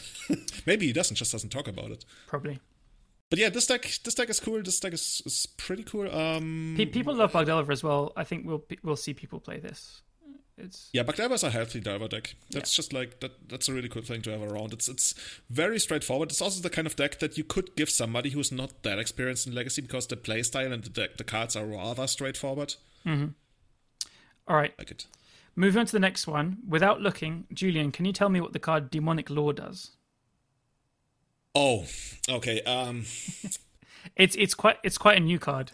I actually looked it up and now I forgot again. And I thought actually there's something that's better. Fuck. Okay, I'm gonna cheat. Okay. I'm gonna cheat. I'm only gonna look at the artwork. Okay, it still doesn't help me. Nice. So this is classic Ethan Formicella, who is Monkeys Can't Cry, 3rd place. He's a brilliant deck builder. He was the first person to start building Doomsday again with the release of Thassa's Oracle, and he was like just kind of casually 5-0ing all the time and doing well in prelims for about a month before people picked up on the deck being good. So nice to see him do well again. So Demonic Law is just a one-of in his sideboard, which is an enchantment for 2 and a black. As ETBs, you draw 3 cards. At the beginning of your end step, you lose 2 life for each card in your hand. So I have to imagine this comes into the combo piles where you could like Duck Ritual into it and just draw 3 quite easily. Now I remember why I was actually looking up the card, because when I looked it up, I thought, hey, maybe Meditate could actually be better than that. But then again, Meditate, not only is it blue, which is kind of hard to cast in this deck, even though like it pitches to force, but I think here it's more important that you can cast it like much easier, especially in a deck that wants triple black. But it also, I can imagine scenarios where you can't even cast your Meditate because it might actually kill you, because drawing 4 might just be too much of a thing. I have to imagine this is like comes in against Pyroblast matchups, is my guess. Oh, see, another upside. Yeah. I'm not sure. I'll have to ask him. He'll school us. He'll like say, oh, you guys are idiots. It's obviously this. And you know, like 80% of cases, when you actually ask the person, they're like, oh, this was the worst card in my deck, never played. And then it gets played for like half a year because everybody copies the list and they are off. And like 2 or 3 months later, people start asking on your stream, hey, have you heard about Demonic Law? Why are you not playing? And you're like, oh my God. Like, I've been there with elves, right? Oh, yeah, totally. But yeah, Doomsday is probably, if you ask me, it's one of the premier decks in the format right now. It's probably super hard to tell for sure, but I think it's just really good. I think the most interesting sub-battle in Legacy going on right now is Arndt versus Doomsday. Like, which one's actually better? Because Arndt has seen a lot of play lately. It did well in both challenges. And with Dreadhot Gun, the big draw to Arndt over, for example, the Epic Storm has always been that the deck is much more capable of grinding stuff out. You know, you can often just get there with a single ritual into Past in Flames, which it's a much harder thing for the Epic Storm to accomplish. So the Epic Storm usually like tries to make stuff happen faster and go for goblins and things like that. But now that time is back in Legacy, and yeah, I could see the deck becoming a thing again, and then we will see. I think it's going to be interesting what the quote-unquote premier pilots of these decks are going to gravitate to. That's what I want to see. I think there's two different schools of thought for Doomsday currently. There's the one with 4 personal tutors, which is the one we have here. It's like the kind of turbo one, which is super strong. I think it's the one that's putting up more results right now. But you can also go a lot more grindy approach with either Teferis or Uros and play like a kind of a control deck-esque thing, especially post-sideboard. It's to be seen what's better. I think the personal tutor one is putting up more results now, at least. So that'd be I'm wondering, how expensive is a personal tutor? Okay, so personal tutor is like 28 euros, and it has only been printed in Portal, the way I see it. Yeah. So, dude, that card might actually go up. I'm just saying. I own 0 copies. I'm not typing it. I'm just thinking, if like 4 copies of, is this a rare? No, this is an uncommon. That's good. Okay. Yeah. I could see it. Maybe Wizards is going to reprint it. When maybe, paper comes back, maybe it. Yeah. It could go up a little bit. So you were mentioning there's 2 schools of thought, right? Yeah. So the Turbo Doomsday with personal tutors. Game 1 especially, it's just like, probably in all the games, it's just looking to resolve Doomsday, and then you build the pile based on the matchup and how you need to win, which, the previous versions before Personal Tutor, like, I'm super critical of cards like Personal Tutor. I think they are, without more context, pretty bad. I hate cards that, like, tutor for something but put you down a card, but I'm wrong in this case. People are doing really well with it. Like, I've always said Limdon's Vault is terrible, and I think I've even said Vampiric Tutor can probably be unbanned, but maybe I'm wrong on those. So Vampiric Tutor is an interesting case. We can probably like have a dedicated unban episode at some point, because the card, like, having played Vintage, it always felt like okay, but not like a standout card, and I would actually cite it out quite often. I hear Vintage has somewhat changed, that resolving your ancestor recall is just so much more important now, that people like play that kind of card again. They're basically taking the card disadvantage to get the even bigger card advantage. I've very seen that before. But yeah, that's what's going on in that deck. And what's actually the other version? What's the second school of thought for Doomsday? I haven't like delved into them too deeply, so I don't want to like spit out a whole list, but they are like kind of leaning on Uro and Baleful Strix, and then sometimes Teferi Time Raveler, as just like masquerading as this, like, it's especially like leaning on Strix either than going into Esper or Bug. Playing this longer game, so basically means you don't like rely on Dark Ritual as much, and you don't rely on the personal tutor to find the Doomsday. You just play this slow game. They probably have like abrupt decays and stuff as well, and you just play a kind of control-esque kind of thing. And you have like your cantrips, your forces, your discard, your removal. You are just kind of like a bug control deck that eventually casts Doomsday, like kind of at your leisure after drawing. Like, obviously Marcus is playing Predict and Mishra's Baubles in his version. Max Torsion has put it that way. One of them is a deck that only wants to resolve Doomsday, and the other one doesn't care about resolving Doomsday. That's a great way of putting it.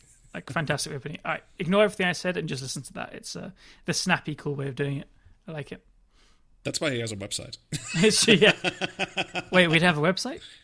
Well, we are going to have a website soon as I figure out this Illustrator thing. Nice. So yeah, we'll see how Doomsday goes. We've got some listener questions at the end, so we'll talk about Doomsday a little bit more there, I think, because it is on people's minds. People are worried about how good it is, so it'd be good to chat about it. Yep. All right, next one. We've got Sneak and Show again. So yeah, we're doing the Sunday challenge. Yeah, and a second copy of Sneak and Show. This one has 2 Spirit Guides and 4 Dazes, so very likely they just, as most good Sneak and Show players do, they copy JPA. So it's probably taken from that, and then for next week we're going to see all people off dazes and playing the Fust Storms and spell cases like JPA. It's just the way the deck goes, I'm sure. So yeah, good showing of Sneak and Show. It's always that kind of best week one deck. Like, we always joke about it, and it always happens. Sneak and Show is just perfect for crushing people that are kind of trying to work out what to do in the format. So yeah, that's cool. Fifth place, we have Death and Taxes. I love to see it as usual. Like, it's, again, like you say, when the deck is putting up results, it's probably quite a fun format.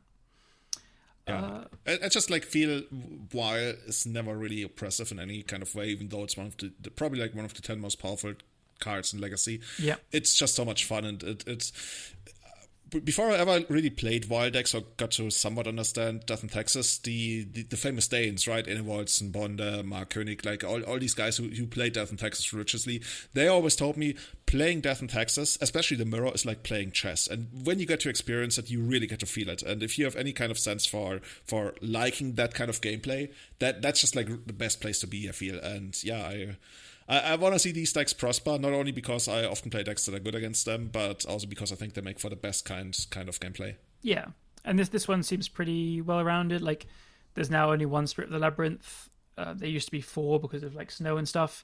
And there's a Khan sign of Urza in the sideboard I can spy. So that's clearly with something like Grixis Control in mind, like the control decks. I think it's coming back. So yeah, pretty cool.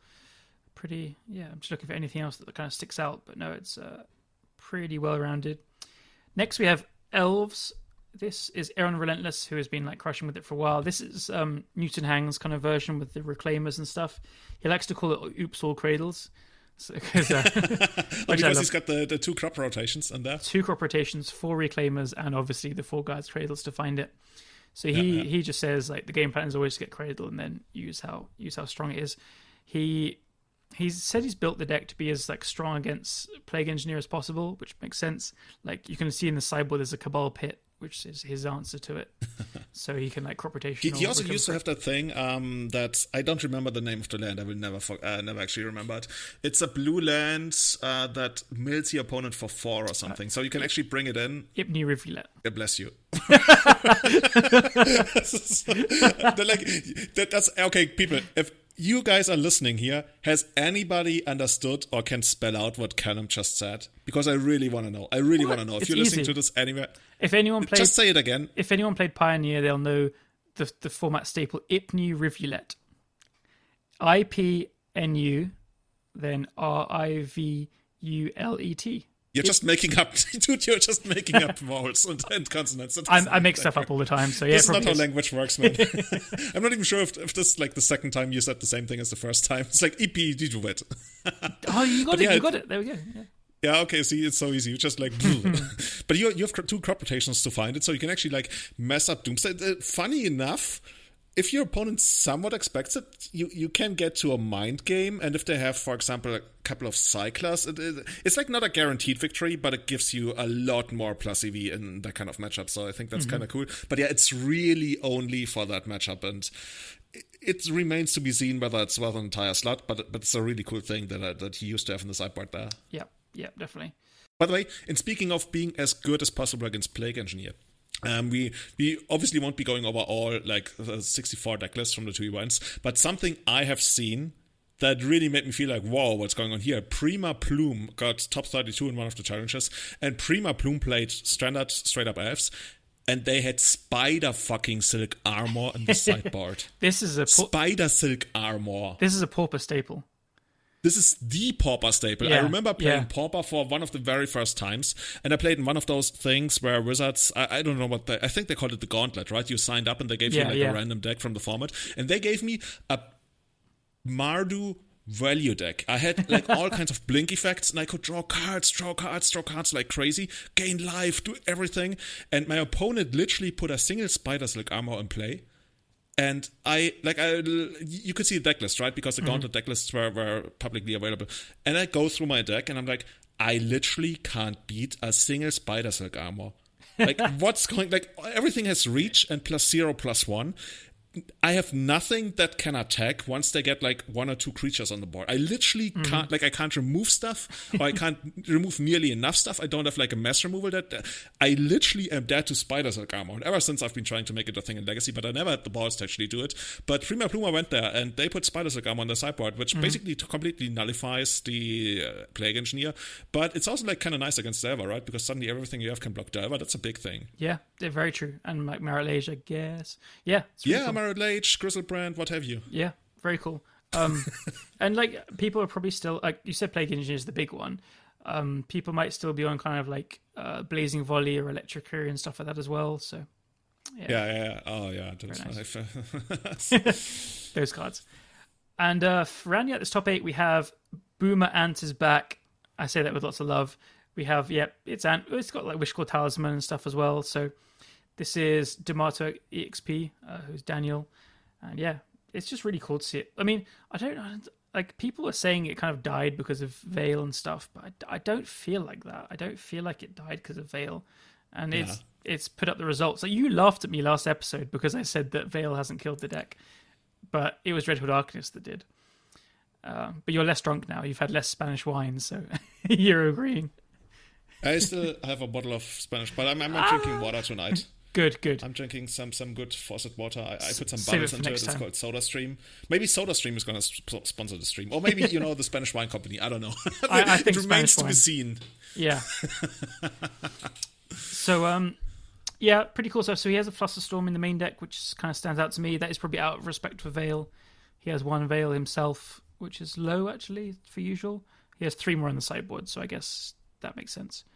Otherwise, pretty standard. Pretty cool. And yeah, that rounds out that top 8. I thought we could mention the other just cool decks from the Saturday top 8 just quickly. 10th place, for example, right?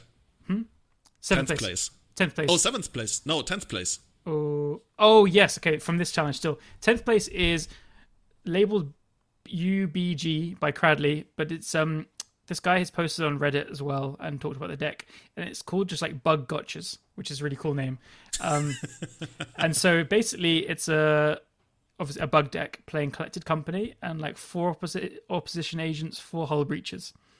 And it's playing like Noble Hierarchs and Green Sun's Zenith to get Dried Arbor so you can enable the turn 2 Gotchas. It's pretty cool. Like, I've seen people questioning the lack of Brainstorm and Ponder in the deck, but you're playing Green Sun's Zenith and Collected Company. And you need to like have enough creatures. There's 28 creatures, including the Arbor. You need to have enough of these hits for these cards. I mean, Brainstorm. This is kind of like Murfolk, honestly. This reminds me a little of like Murfolk or Slivers or stuff. Like, you play a bunch of creatures and then just the bare minimum of utility. Like in this case, you play the 4 Collected Companies and the 4 Green Sun Sonnets, just because they're also pretty good. And other than that, you just go you go to the face. You have your lands, you cast your spells, and then it's also, by the way, the Green Sun Sonnet, like you mentioned, it's actually the way to accelerate to 3. Yeah. So this deck really, really, really wants to go to 3. And yeah. So yeah, like it's doing it. Because in the Reddit thread, I saw them being like questioned pretty heavily about like not playing Brainstorm, which I do get that argument as well. But I think I really like the outside the box thinking of playing a blue deck without Brainstorm. And not Chalice as well. I mean, maybe Brainstorm ends up being too good that you should play it because it kind of sets up Collected Company as well in a way. But at the same time, yeah, I there's a very good argument to not playing it here because you do need to have this creature number high for Collected Company. And you want the Green Sun and the Noble Hierarchs to accelerate you. So, yeah, pretty good deck building. Yeah. Like it. I'm a fan. That's the deck that stood out to me. If you want to cover anything else, sure, go ahead. And then I just thought we could, because there's 2 challenges, because it's a new format. I thought I'd just we don't need to go in depths for the things, but we could mention the top 8 of the Saturday. Sure. So in second place, we had Blue Black Shadow. That's the one without Delvers. In third place, we had Is It Delver with Terramander, which I didn't really expect, and no Sprite Dragon. I'm a big fan of Sprite Dragon, so I think we'll mostly see that. In fourth place, we had Ad Nauseam Tendrils again, pretty stock. We had Hogak in fifth. We had Grixis Control in sixth. Grixis Control might be back. I am still pretty skeptical based on what I talked about earlier about Esper being better colors currently, but it's pretty cool to see that again. Kolaghan's Command making a return. And it has Tombstalker. I can't stress this enough. Tomb Daddy is back. We were making fun, or at least I was making fun of Matt on the last podcast for suggesting Tombstalker to come back. Like, look who's laughing now. The big 5/5 flyer. I mean, if people are playing Source Splashes, it's pretty bad. But if people are playing Bolts, it's not. But it's pretty bad against Strix, and Strix like really come back as well. So we'll see. 7th place we have Mark on Miracles, who is Baby Online. With his like very Planeswalker heavy one, he has 1 Days Undoing to go with the Narsets and 1 Hull Breach in the main. So he crushed me in the Swiss of the challenge we played. Like 3 Narsets. Oh, he has 1 Teferi and he drew it like all the games. God damn it! I shouldn't have seen this. But anyway, Narset he thinks is very good if you protect it, which makes sense. So he's using 2 Terminus and Source Splashes to keep creatures at bay. And 8th place we have another Doomsday. Looks like Bug with 4 personal tutors as well. So yeah, I just thought worth mentioning. Both challenges very diverse at the same time as having like lots of kind of similar decks doing well. But some players we haven't seen for a while, so very cool. Very happy with it. I think overall something I want to mention is we saw Blue-Red Delver in this top 8. I think overall, Blue-Red Delver might have been the most played Delver deck of all the Delver variants in these two events, and I think that makes sense because I can't really tell you why, but I kind of feel like it might end up being the best Delver deck, at least in the short run. There's not too, like it's probably between like some kind of Delver Shadow, which has been doing pretty well as well. I think Blue-Red Delver just overall has like pretty sweet cards. Historically, it has somewhat struggled with combo, but it kind of made up for it by being faster than the other Delver decks, and especially if you have something like Sprite Dragon, that helps you out quite a lot. Yeah. So I think the Sprite Dragon probably is gonna be in the deck. Either Forager. I think so. That card is very good. Yeah. Forager I much prefer on Shadow. I think you want to play that card with Discard. Because discard is more proactive, fills your graveyard, like rather than more counter magic or burn. Like if you're playing burn, you can like throw bolts at their faces, then cast the Forager, but then it just like puts you down on disruption. But otherwise, with Thoughtseize into Thoughtseize, Ponder, blah blah, turn 3 Whale, you've now taken their removal spells for it. You at least get an attack in. I like the Whale when it has Thoughtseize, basically. I think I have a couple of heuristics for like post ban for like new metagames. And it's pretty often that you shouldn't overthink your deck building, to put it in a simple way. So basically, I think whenever like there's a like obviously the bans recently have really shaken Delver, like made people really go back to Grixis or Shadow or Blue-Red now. And I'm a big fan of starting at Blue-Red and then playing that until you see what comes out. Like Thoughtseize is not good in Delver mirrors. Maybe like Delver is still. I mean, Delver is still obviously very very good. So if you have loads of Delver mirrors, you don't really want to be in black for Thoughtseize, but maybe just for Gurmag Angler. You want to be in Bug, like the second place list on Sunday. These things aren't clear though to me, so I think starting at like Blue-Red, having good mana, having good threats, you know what your cards do, you know you can bolt your opponent, you want to start there. And I have the same kind of idea for control decks. I think I like, for Miracles kind of style control decks, I really like starting at Blue-White. People are automatically going to Jeskai for Pyroblast, and yeah, Pyroblast probably is the right thing to play eventually, but for week 1, week 2, I really like just having like good mana. People are trying to wasteland you. You don't know if you need Pyroblast for a specific matchup. Like maybe it's not that great against Shadow, for example, and that was played a lot. It's decent against Blue-Red Delver though. I don't know, I just think you shouldn't be like hedging with these kind of things. You should just play decks with good mana, good threats, you know what they do. And so, yeah, I think we'll see lots of Blue-Red Delver based on those kind of ideas. And then as the format kind of shakes out and people understand what's going on, you'll see different splashes and stuff. Yeah, it's going to be interesting to see how good something like Hooting Mandrills or Tarmogoyf are going to be. Because if those cards are not going to be great, then there's very little reason to actually go into Ruck, right? Yes. You'd much rather be into Bug because you're going to get this card out of it. I guess the other upside is you get the Pyroblast that you mentioned, but as you said, it remains to be seen whether that's actually something you want. Yeah, like for example, if you're playing Hooty Mandrills and Tarmogoyf, if you played against the Esper deck I played, I mean, you're dealing with like Baleful Strixes and Unearthing Baleful Strixes and Swords and Snap Swords. Like it's just your worst threats you can imagine. Whereas, at least, yeah, I guess the deck is just quite good against Delver itself anyway. But Blue-Red Delver is just better because your threats are a lot more like fast forward, like just kind of clear, attack you, bolt you out. You have more bolts for whatever creatures people are playing, way more creatures again. So. Nemesis. Yeah, that's something that's better against Strix as well. I mean, that's where your Plague Engineers comes in. But I mean, we already know that your deck is basically unbeatable. Yeah, kind of. It is pretty good against Delver. I think it hasn't lost against that yet. You know, if you find a deck that's pretty good against Delver and also decent against combo, then that's probably the place where you want to be in order to like get a pretty good win percentage. Yeah, I think the deck is actually quite good. It's performed way better than I thought. I thought it performed way better than I am as a player. Like, what? Yeah, I mean, I've played okay in the challenge. I made a bunch of mistakes as well, as everyone always does. I got a little bit lucky, as you always do, to do well in events. But yeah, I was questioning it. I played it because I thought it was fun, first and foremost. But people have been reporting back they did well. I saw the Japanese streamer who is Mopanda. He streamed and he kind of like lost a very close match for a 5-0. I've had a lot of friends message saying they tried it and 4-1 quite easily. So yeah, the deck is actually seems pretty good. And I think Esper colors are just strong right now. You want swords and you want hate bears for combo, and it's a place to be, in my opinion. Awesome. Is there anything else that sticks out to you that you want to talk about? Like, for example, I saw a sweet Landstill deck that played 4 standstills, 2 modes and stuff, Shark Typhoon. Is there anything else, or should we just move on to listener questions? I would have to go through them again, so let's move on because I haven't gone through it completely. But I did see that standstill list, and yeah, hell yeah, Moat, bring it back. So yeah, it's probably pretty good if people are playing. I was about to say creatures. It seems so simple, but yeah, standstill. It seems pretty decent, honestly. Very cool. Yeah, there's some sweet stuff going on. Yeah, we've been seeing a lot of. It wasn't really a deck before, but Arkan has been streaming it, and Rob Gladiator, good player from. I think he lives in Berlin, but he's from Italy. But these kind of like bug Uro decks, but they are like leaning on Field of the Dead as a win con, which I'm pretty scared of. Okay. So these kind of things have just kind of popped up as like the kind of week 1 control deck, which has kind of surprised me, but it's pretty good. I think there's something there. Field of the Dead is quite an underplayed card in Legacy, in my opinion. And if you are like ramping out with Uro and stuff, it makes a lot of sense.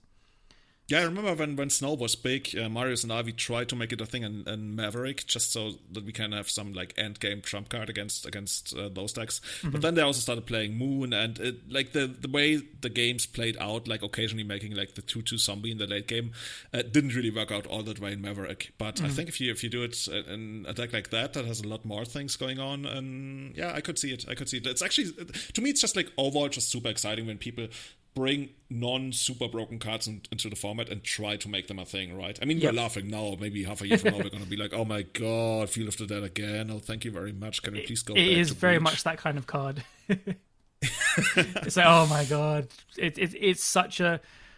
When you see it and you know it's good against your deck, you're like, oh, fuck. So yeah, maybe we'll get there. But by the way, check this out. 32nd place. Oh my god, that name. MW_94GA, whatever that means. Yeah. This deck is sick. This deck is insanely sick, right? They're playing, is it Bug Dreadnought? So they're playing 4 Phyrexian Dreadnought, and I mean, some of you might remember, for those who don't, it's a 1 mana 12/12 trample. Don't say anymore. Yeah, don't say anymore. That's cool. That's it. That's how it was introduced to me, like almost 25 years ago when I first heard about it. And the catch is, when it comes into play, you have to sacrifice enough creatures in total to cover basically power 12. So you already gotta have 12 power in play in order to actually stick this around. Otherwise, it's just gonna die to its own ability. So the way you historically used to get around that is Stifle, and they are rocking for Stifle, but they also have 3 copies of Torpor Orb, which not only takes away the comes into play ability of the Phyrexian Dreadnought, so it's straight up 1 mana 12/12 trample. It also takes away the comes into play ability of Uro, which they're also playing, so it doesn't die to its own ability. So you just you have a 3 mana 6/6 trample when it attacks, draws a card, and gains you 3 life. It's not bad. It's insane. Torpor Orb is actually quite a good card in the format. Again, you laughed at me last week for suggesting the card is good, and you did I? Oh my god, what's happened to me? Drunk Julian was up to no good. But I mean, imagine you're playing against Doomsday and you just game 1 Torpor Orb with them. It's like, okay, attack me with your Murfolk. Come on, bring it on. I have a 12/12 trample. Get through it. Exactly. So it's pretty cool. And I guess they expected D&T. I mean, imagine you play against Esper and you just game 1 Torpor Orb them. It's also good against elves. No card draw, no card off Behemoth. Very true. So it's pretty cool. I like this deck a lot. This player is another Japanese player, and they've done very well with blue-white blade with Niv Magus Elemental as well and stuff. They're a real brewer. Very cool. Actually, I'd love to. I'm gonna do this. I've been planning for a while to gather loads of Twitter accounts of lots of Japanese players, because they're just incredible deck builders, and there's so much innovation and thoughts about it. So I'll look out for a tweet from me soon with a list of all these Japanese players, because I love what they're up to. Awesome. Yeah. I see they're also playing 3 copies of Hydroblast. They know what's going on, man. Oh yeah, they're. What are you looking to counter those Hydroblast there? Pyroblasts. Yeah, but those are not even that great against you. Then Yeah, they they're not. pyroblast you, Oro, you bring it back. It's true. It's true. You know what? I'm not really sure, honestly. Burn. Maybe a removal on your top orb, like a braid. I don't know. Maybe. But that's already pushing it quite a bit. Yeah. Maybe maybe they're just like straight up there to counter like brainstorm and shit. Or Baleful Strix. Baleful Strix is pretty good against red. But I guess you wouldn't bring in like Hydro. Oh no, actually no, that's not a red card. Yeah. Yeah, I'm actually not sure. I actually gotta admit, like I can't like try to pull stuff out of my ass, but I'm really not sure. There's probably like something super smart that I'm missing, but Maybe we can ask them. This player posted a really sweet Esper Stoneforge deck today as well. I think with unearths and stuff. So maybe they saw the Mentor list and they 5-0'd a league with basically taking out Mentor and putting in Stoneforge Mystic, which I had joked with people about. If you want to make the deck worse, do this. But they did well with it. So yeah, I can't really talk. They played three. They played 3 Drown in the lock in their deck as well, which seems pretty sweet. Oh, you just mentioned Stoneforge Mystic. We should actually we should keep up a Stoneforge Mystic watch to see how well that card is actually going to do in the meta game, because it's not getting a lot of love right now. And there was a straight blue-white blade list in one of the challenges as well, in the top 32. Oh, one of them actually. Yeah. Wow. Yeah. Hey. Yeah. I mean, just like Stoneforge Mystic is the exact opposite of almost anything I want to do in Legacy. It loses tempo. It puts everything on the line and like spending a lot of mana on something that can easily be stopped.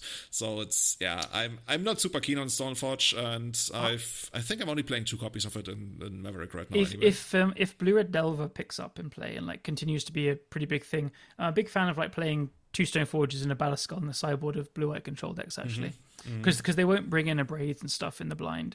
And it's super powerful in the sideboard games. So, that's the kind of thing I'd be looking to do. It's great in D&T, obviously, but otherwise I agree. It's not. I think there's just better threats to be doing, but there's uses for it. So I can. What blue-white Stoneblade decks or blue-white control decks should actually play? They should just play like True Name Nemesis and Worship. Well, then you get Plague Engineered, but not out of blue-red Diver. I guess. But I guess you still got to resolve your 4-mana enchantment. But yeah. Yeah, and they'll be Pyroblasting your True Names. But yeah. On the stack, yeah. Okay. Yeah. Maybe this is where Hydroblast comes in then. Yeah, okay, fine. I see. Yeah, so overall, like lots of sweet decks to choose from. Like there's really nothing that says, hey, you gotta play me or you're definitely gonna feel worse, other than, Mentor Control that Calum is putting out right now. Yeah, like actually, as a note on Uro, I mean, there's been a lot of like kind of quote-unquote hot takes from people saying, yeah, obviously Uro's still good, and yeah, obviously Delver's still good. I didn't really see people saying they didn't think these cards would be good. It's kind of like a pretty lukewarm take, in my opinion. But the hottest of hot takes I know, are right? usually like the most boring ones. I know, right? But Uro does feel like someone put these words earlier, so I'm stealing them. But they said Uro feels like a choice now, rather than a card you have to play, which I think is true and really cool. The card is really obnoxiously good against Delver still. It's super strong, obviously. But yeah, we'll see where it goes. The card is great, so expect to play versus it more. I think these bug control decks will keep doing well, but we'll see where it goes. I'm just getting a little bit confused. I just got a notification on my phone, which like it still can send me stuff, but I can't click anything. We just talked about the Japanese Magic scene, and apparently we got a picture from somebody from the Japanese Magic scene, and I'm only seeing the thumbnail and it looks gross. It looks like, okay, I can't even say what it is. It's probably some kind of weird fruit that I have never heard about, but yeah, it's going to be a surprise. Maybe I can post it to the Discord. Nice, cool. And speaking of Discord, should we move on to the questions? Yeah, definitely. Sure. So we received overall something like 5 listener questions for this episode. So if you want to submit your questions, you can become a Patreon on patreon.com/everydayeternal and join our community where we mostly share food, weird jokes, and sometimes also questions with regard to Legacy. So the first one comes from our good friend Franco Bolli. Pair the question for the show post. How do you control your emotions while you are playing and slow down? Basically, how do you stay cool? How do you win those tournaments? I think this comes from the easy answer is playing a lot, really. I think it's people get kind of stressed out when they're playing in like high stakes situations, or they're doing well in a tournament. And the number one thing to remember is that's fine. It's okay to be stressed out in a situation that you're not usually in or you're not sure about. it's fine to be nervous. It's okay to be kind of emotional about it as well. And if you feel like you're being too emotional, if it's in paper, it's a bit different. But if you're playing online, you have a pretty long clock. Take a second, just stand up away from the computer, and then get back to it. A lot of people think that you have to be like they watch all these pros and coverage, or they watch streams of people that do it all the time, and they're very in control of themselves and like playing slowly and carefully, whatever. Not everyone's like that. Like I still get pretty like during the finals of the challenge, I was feeling like oh shit, don't mess this up. Like I had the idea in my head, but I was like, I still like, oh god, I've still got to execute your plan, clicking the mouse and whatever. So yeah, like it's easier said than done, I know, but do just take a second when you think you need it. You go and get a drink. Like you it's your clock. You can use it how you want to. So yeah. and just know that having these emotions hit you is not a bad thing. Yeah, for me, it's basically two things. The first thing that I've been telling people a while, it's also basically what you said, right? It's about playing a lot. When I care when I lose, of course, but it's not the end of the world, really. First of all, I'm like not a pro, like my livelihood doesn't depend on it, even though like the money would probably would be really nice. But you can always try again. These tournaments are happening twice a week. And you can try so many times. So only if you are like mentally committed to this is gotta be the one, then you're making pressure where there shouldn't really be pressure. Like if you somehow only have the time to play like one tournament a year, or like very rarely, it sucks. But even then, if you can make the time, you can play these tournaments twice a week, and you will get to those spots again, because every time you play, you get better. I'm so convinced of like if you approach it like with an open mindset, every time you play, you become a better player. And the second thing that really helps me manage these things, and people like especially in paper tell me that it's like really weird when they play me in paper, and I for many years I didn't even know that until like several people independently told me. They're like, when I sit down against you, it feels like I already lost. I'm like, why? And they're like, yeah, because you just like come across as if you were gonna win, and that's literally what I think. That's like not a cocky thing of like, oh, I'm so much better, I'm gonna win. It's more a thing of, I mean, somebody's gotta win, might as well be me, right? Why wouldn't it be me? You are going in trying to win, right? Yeah, but also like it feels like the most natural thing that I assume that I'm gonna win, because I'm gonna try my best, and then we will see. And I mean, somebody has to win, and even if I'm up against LSV or Red Duke or something, somebody has to win. At times it can be me, right? So it feels like the natural thing. Why would I ever not think that I'm gonna win? And that takes away a lot of the pressure. And then if I mulligan to 5, that's just like, okay, sure. Then it's always people like I haven't read a book like that, but you always hear about these things where it's like, picture yourself getting the job, winning, but probably like not winning the lottery. People don't write self-improvement books about like winning the lottery. That's probably like a weird thing. But the thing that you always hear is like people say, picture yourself doing this, imagine yourself doing that, or like when you have to do something in sports, picture yourself scoring the winning goal and stuff. And I guess subconsciously that's what happens to me in every game. I always think about, okay, I mulligan to 5, they kept on 7, so how do I win from here? So usually that means I get a blowout on something like this, and maybe they flood on lands here, and then like this just like, and then I play towards that. And if it doesn't work that way, okay. But sometimes it does, and then I put myself in the best position to do that. And I think that kind of, how do you call that? It's self-confidence. Self-confidence, yeah. Yeah. That's probably like the easiest way to put it. that kind of self-confidence of, hey, I can always find a way to win, and if I don't, then whatever, I can try again. That's just... Mm-hmm. Yeah, I think on the last episode, I just said, well, if it doesn't work, you just go home and fuck your girlfriend, when I was a little bit more drunk. I only noticed that when I edited the episode, but that's kind of the attitude. And I mean, you can substitute that for anything you like. Like, for example, sometimes when I like don't top at a challenge, which I guess it's not what you expect, but if I do really badly in a challenge and I drop like 0-2 early, then I end it and I'm like, oh sweet, now I have like 5 more hours of doing anything else. I can play like video games or go outside or do this. If you can focus on positives, I think it's really good. Like people always joke that the best record after coming first is going 0-2. Which is this, yes, kind of some truth to it. It's better than 4-3. But even back to it, I think it just comes from being in a familiar situation over and over again. So as you play more and as you get to these situations, like the more you play, the better you'll start doing, hopefully. And the more you'll be in these positions of doing well or top 8, just like on the cusp of top 8ing. I know I've got some friends that like have kind of choked a lot of their win-ins for a while and they get really down about it. But the more you do it, the more accustomed you become to that situation, the more confident hopefully you become at that point. And it's like a game where you save the game at each point every time you get there, and so hopefully you can come back to it again and then do it again. Yeah, it's funny when you talk about your friends who lost so many win-and-ins. I think I have the most legacy top 8s on the MKM series, but I also have the most lost win-and-ins for top 8s on the MKM series. So it's like... Because you just play a lot. It's the classic Eric thing. People were saying, oh, you just play a lot. That's why you have so much trophies. I guess you could put it like that too. Yeah. Cool. Should we go into the second question? Sure. Yeah, so this one's from Good Brother saying, could we have a medley mage primer versus the expected top decks in the meta that you played against? I know a lot of it's situational, but a general plan would be awesome. So actually, I didn't realize we should have probably added this in earlier, but in the meantime, I've got MTG Goldfish open, so I'll run through. So the card is pretty much for combo. I don't think there's any fair matchups where I'd bring it in against. So I'll run through what MTG Goldfish is saying for combo. So I think I'd bring it some number in against elves, and against elves, it very much depends on your hand. If your hand is not set up to beat like Korean, Wildwood Symbiote and Elvish Visionary, I would probably name Greenstone Zenith, or if they have like a big board, you might have to name Natural Order.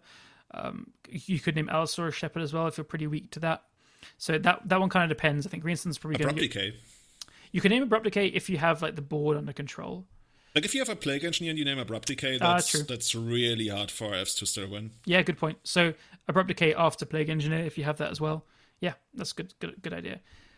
Sneak and Show, again, depends on your hand. I would often name a Sneak Attack because that's the one that's going to like cast a Sneak Attack and put an Emrakul straight away and just obliterate your board or kill you on the spot. Against Show and Tell, they can still Show and Tell in the Sneak Attack, but then they need 3 cards, and if they just Show and Tell in an Emrakul, you have an out to like a Teferi to bounce it or something. So it's situational. Maybe you name Show and Tell, maybe you name Sneak Attack. Those are the common ones. Doomsday, surprisingly, you named Doomsday or Thassa's Oracle. This is always going to be after sideboard, so I'm always going to expect that they have some removal in their deck. So if they've already cast Doomsday, I'd be naming the Thassa's Oracle, or if you're playing a second Medley Mage, I'd probably name Abrupt Decay or Pyroblast if they have red. But if they haven't cast Doomsday yet, I think I would just name Doomsday. Because if you don't, they can Doomsday and just put the removal spell in the pile and kill the Medley Mage. Yeah. I bring them in against Hogak. It really depends there. Like if you're really... This is because I think the matchup's really bad and you have to spike with it. So I'd probably name Alter if I didn't have counter magic. I played it against Hogak in the quarterfinals, and I named Stitcher Supplier and Hedron Crowd with them. So it depends what you're scared of. At that point, they had no board presence, so those were the cards I was scared of to get like some good mills. Those are the cards that can really snowball. Exactly. I mean, you can also name Hogak, right? And that also somewhat stops the Alter kill? Yes. So if they have like a board presence, but you've kind of got it under control... you can name either Hogak or Alter. Because there's Source of Splashes in the deck, I was more scared of Alter in those kind of situations. I'd probably name it there, but yeah, good point. It's very realistic to name quite a lot of things in that deck. It's not an easy one to answer. Reanimator, if you run into it, if they haven't got a creature in the graveyard, I'd name Entomb. If they do, probably name... Probably name Animate Dead, because you quite often will have a creature in your graveyard. Yeah.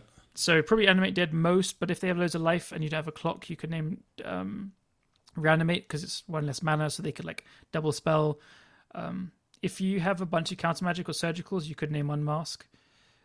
If they have green, you could name Veil if they have it, but I think that's pretty uncommon. So Veil is already like... If it's your only Medley Mage... Actually, no, you wouldn't do that. I think it's very common to either name Entomb or one of the Reanimate spells, or Unmask. I think that against Ant, I would name Infernal Tutor basically every time first. I saw the guy do a recap of his stream yesterday, and he played against Medley Mage twice. One of them was me, where I named Infernal Tutor, and then Tendrils of Agony, because I was quite cold to that being naturally drawn.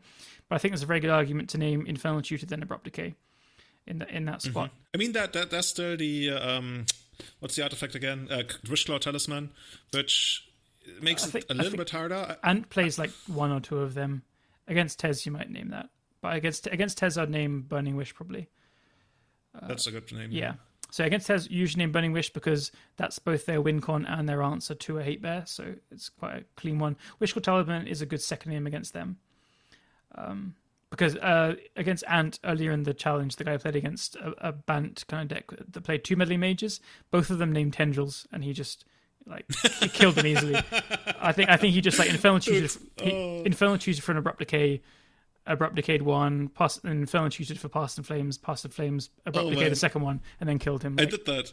Yeah. I did that 11 years ago. I will never forget. That was so embarrassing. I ran out Meddling Mage, and I played Esper Blade back then against a Aunt, and I ran out my Meddling Mage, and I'm so happy. I'm like, oh yeah, got to name Tendrils of Agony, and everybody around me was like, ooh. Oh, I'm like, oh, I get him, and then like, okay, draw my deck, kill your Meddling Mage, whatever. Exactly. GG. They really don't care about that very much. So Infernal Tutor is really good to turn off, basically. Omnitel, you name Show and Tell like 99% of the time. If you have a hand that's set up to beat, or if they have a Beseiju, you still name it, but like there's a few situations where you could name either Veil or Cunning Wish as well, but mostly Show and Tell.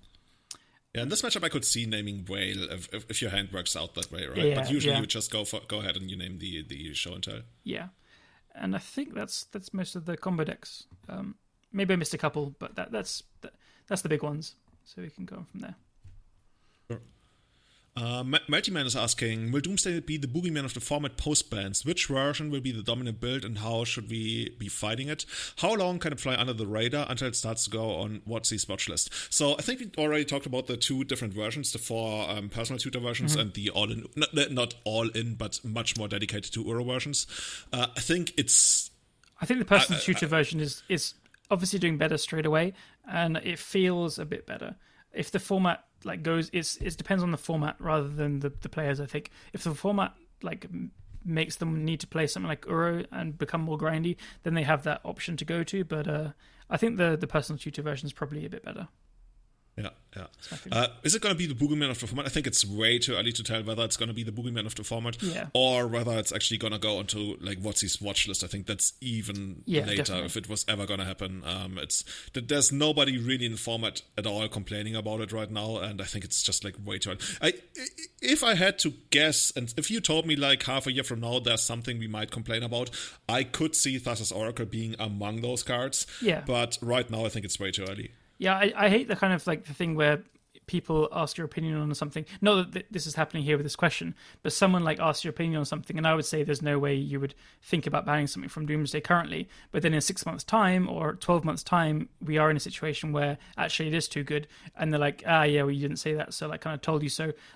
This it's a similar thing with Oko. I kind of defended Oko for a good half a year because I think it is important to see if they are actually too good, and it was eventually, and maybe we see that here, but I think currently it's definitely not on the watch list as well. It's really, really, really strong. It's very hard to hate out as well, which is what frustrates a lot of people. The general things, it's pretty good against Chalice and Trinisphere and all these kind of things.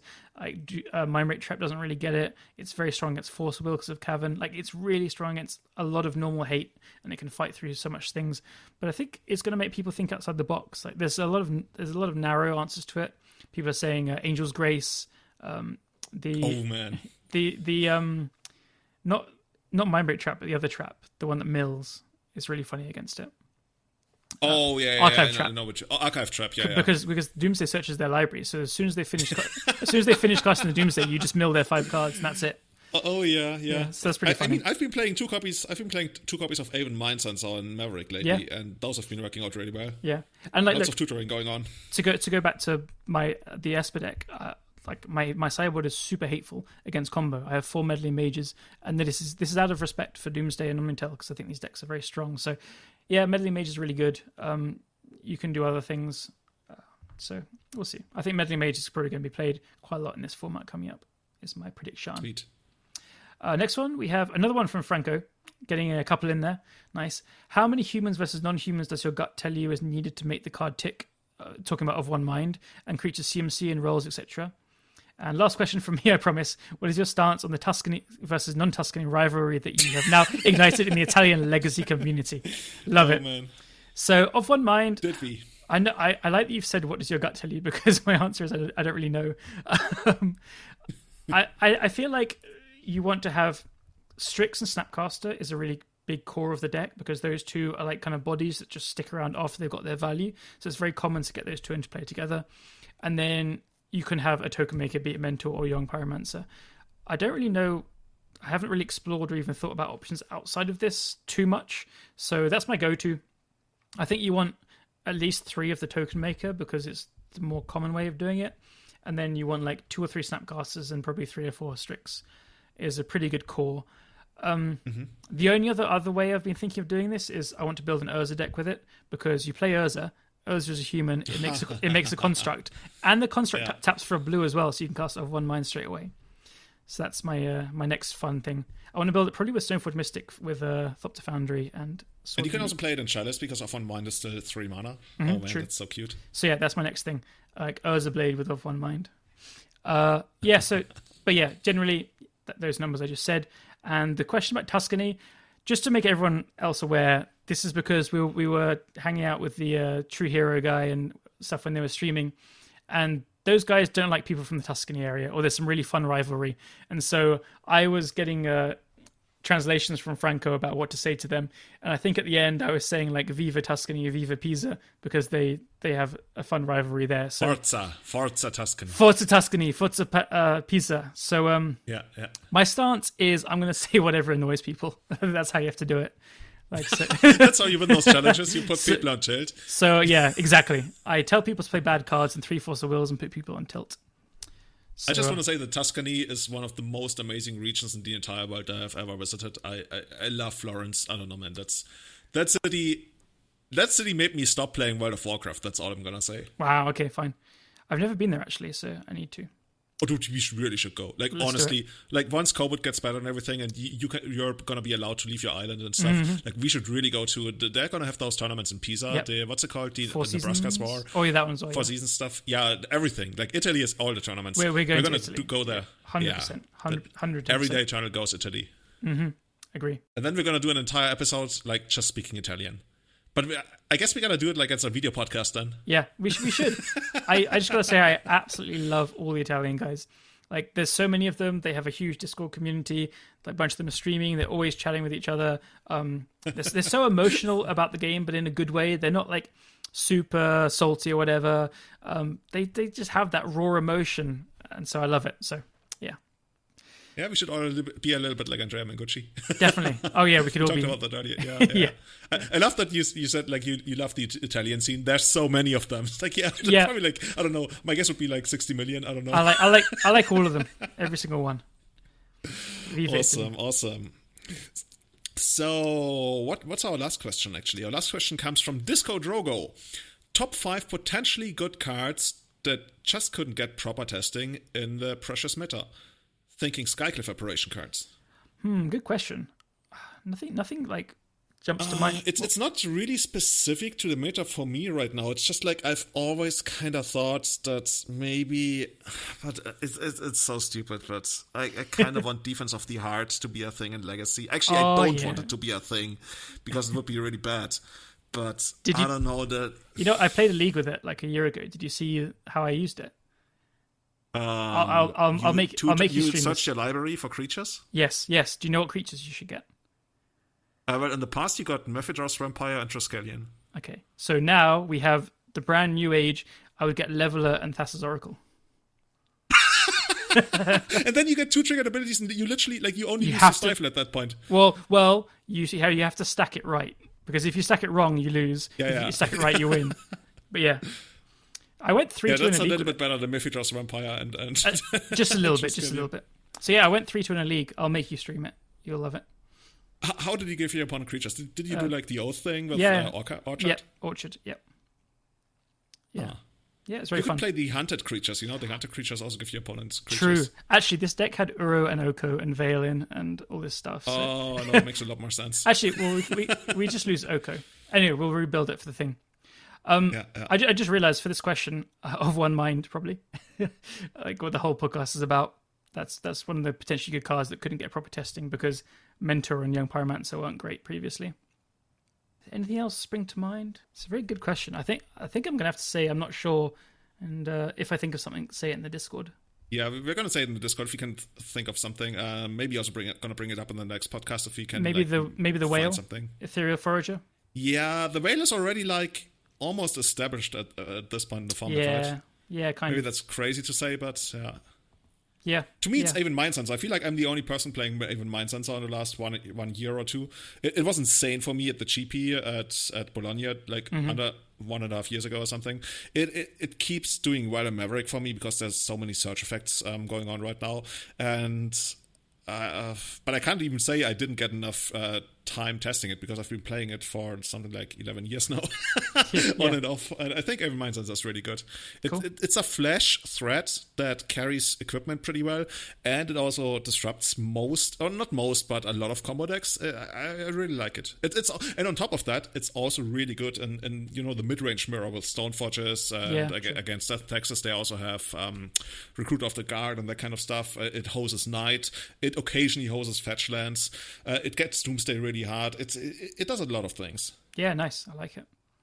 Natural Order, I guess, as well. And Green Sun. Oh yeah, that's a big one. And then they still hit, and you're like, oh come on. Yeah.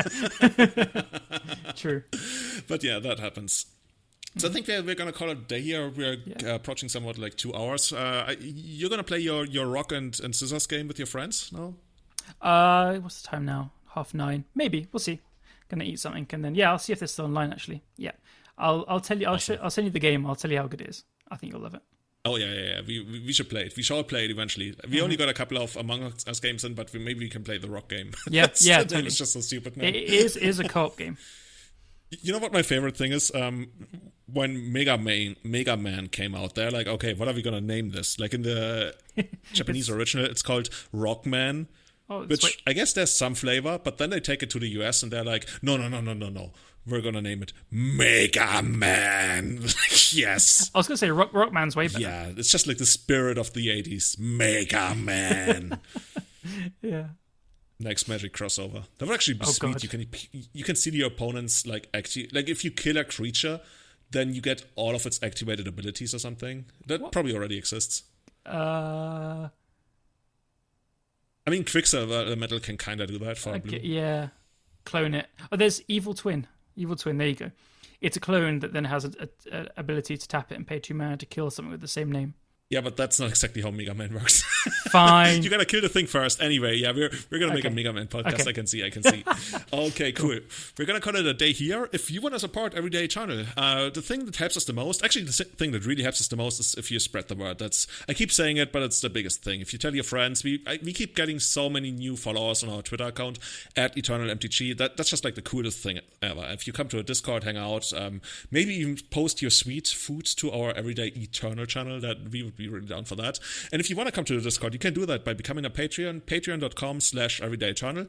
Or if you want to do something else, you can also head to Apple Podcasts, which is not called iTunes anymore and probably hasn't been in 10 years, and leave a review. Your review is going to be specific to your country, so you could be the first person to leave a review from, wherever. And yeah, we really appreciate that. And your review is also going to be on our new website. And yeah, I think that's going to be it from us today. We really want to thank all the people that make this work, but especially our highest tier Patreons on the Eternal Witness tier: Tommy Hinks, Trent Browers, Testacular, Sebastian Holager, and Severin Schwarzhuber. And our Grizzlebrand tier supporters: Victor Bernhardt, Pachubat, Scott Monroe, Jeremy Gates, Henrik Korkutz, and the amazing Tom Happ, who's still on his legacy vacation, but he shall be back soon, right? I hope he's back, because he always just comes in to take my money. So, if I with me winning the challenge, that might be enough. He might smell blood and he'll come and crush me again. Awesome. So yeah, that's gonna be it from us for today, and yeah, see you again in March when everything's gonna be of one mind. See you guys. Bye bye.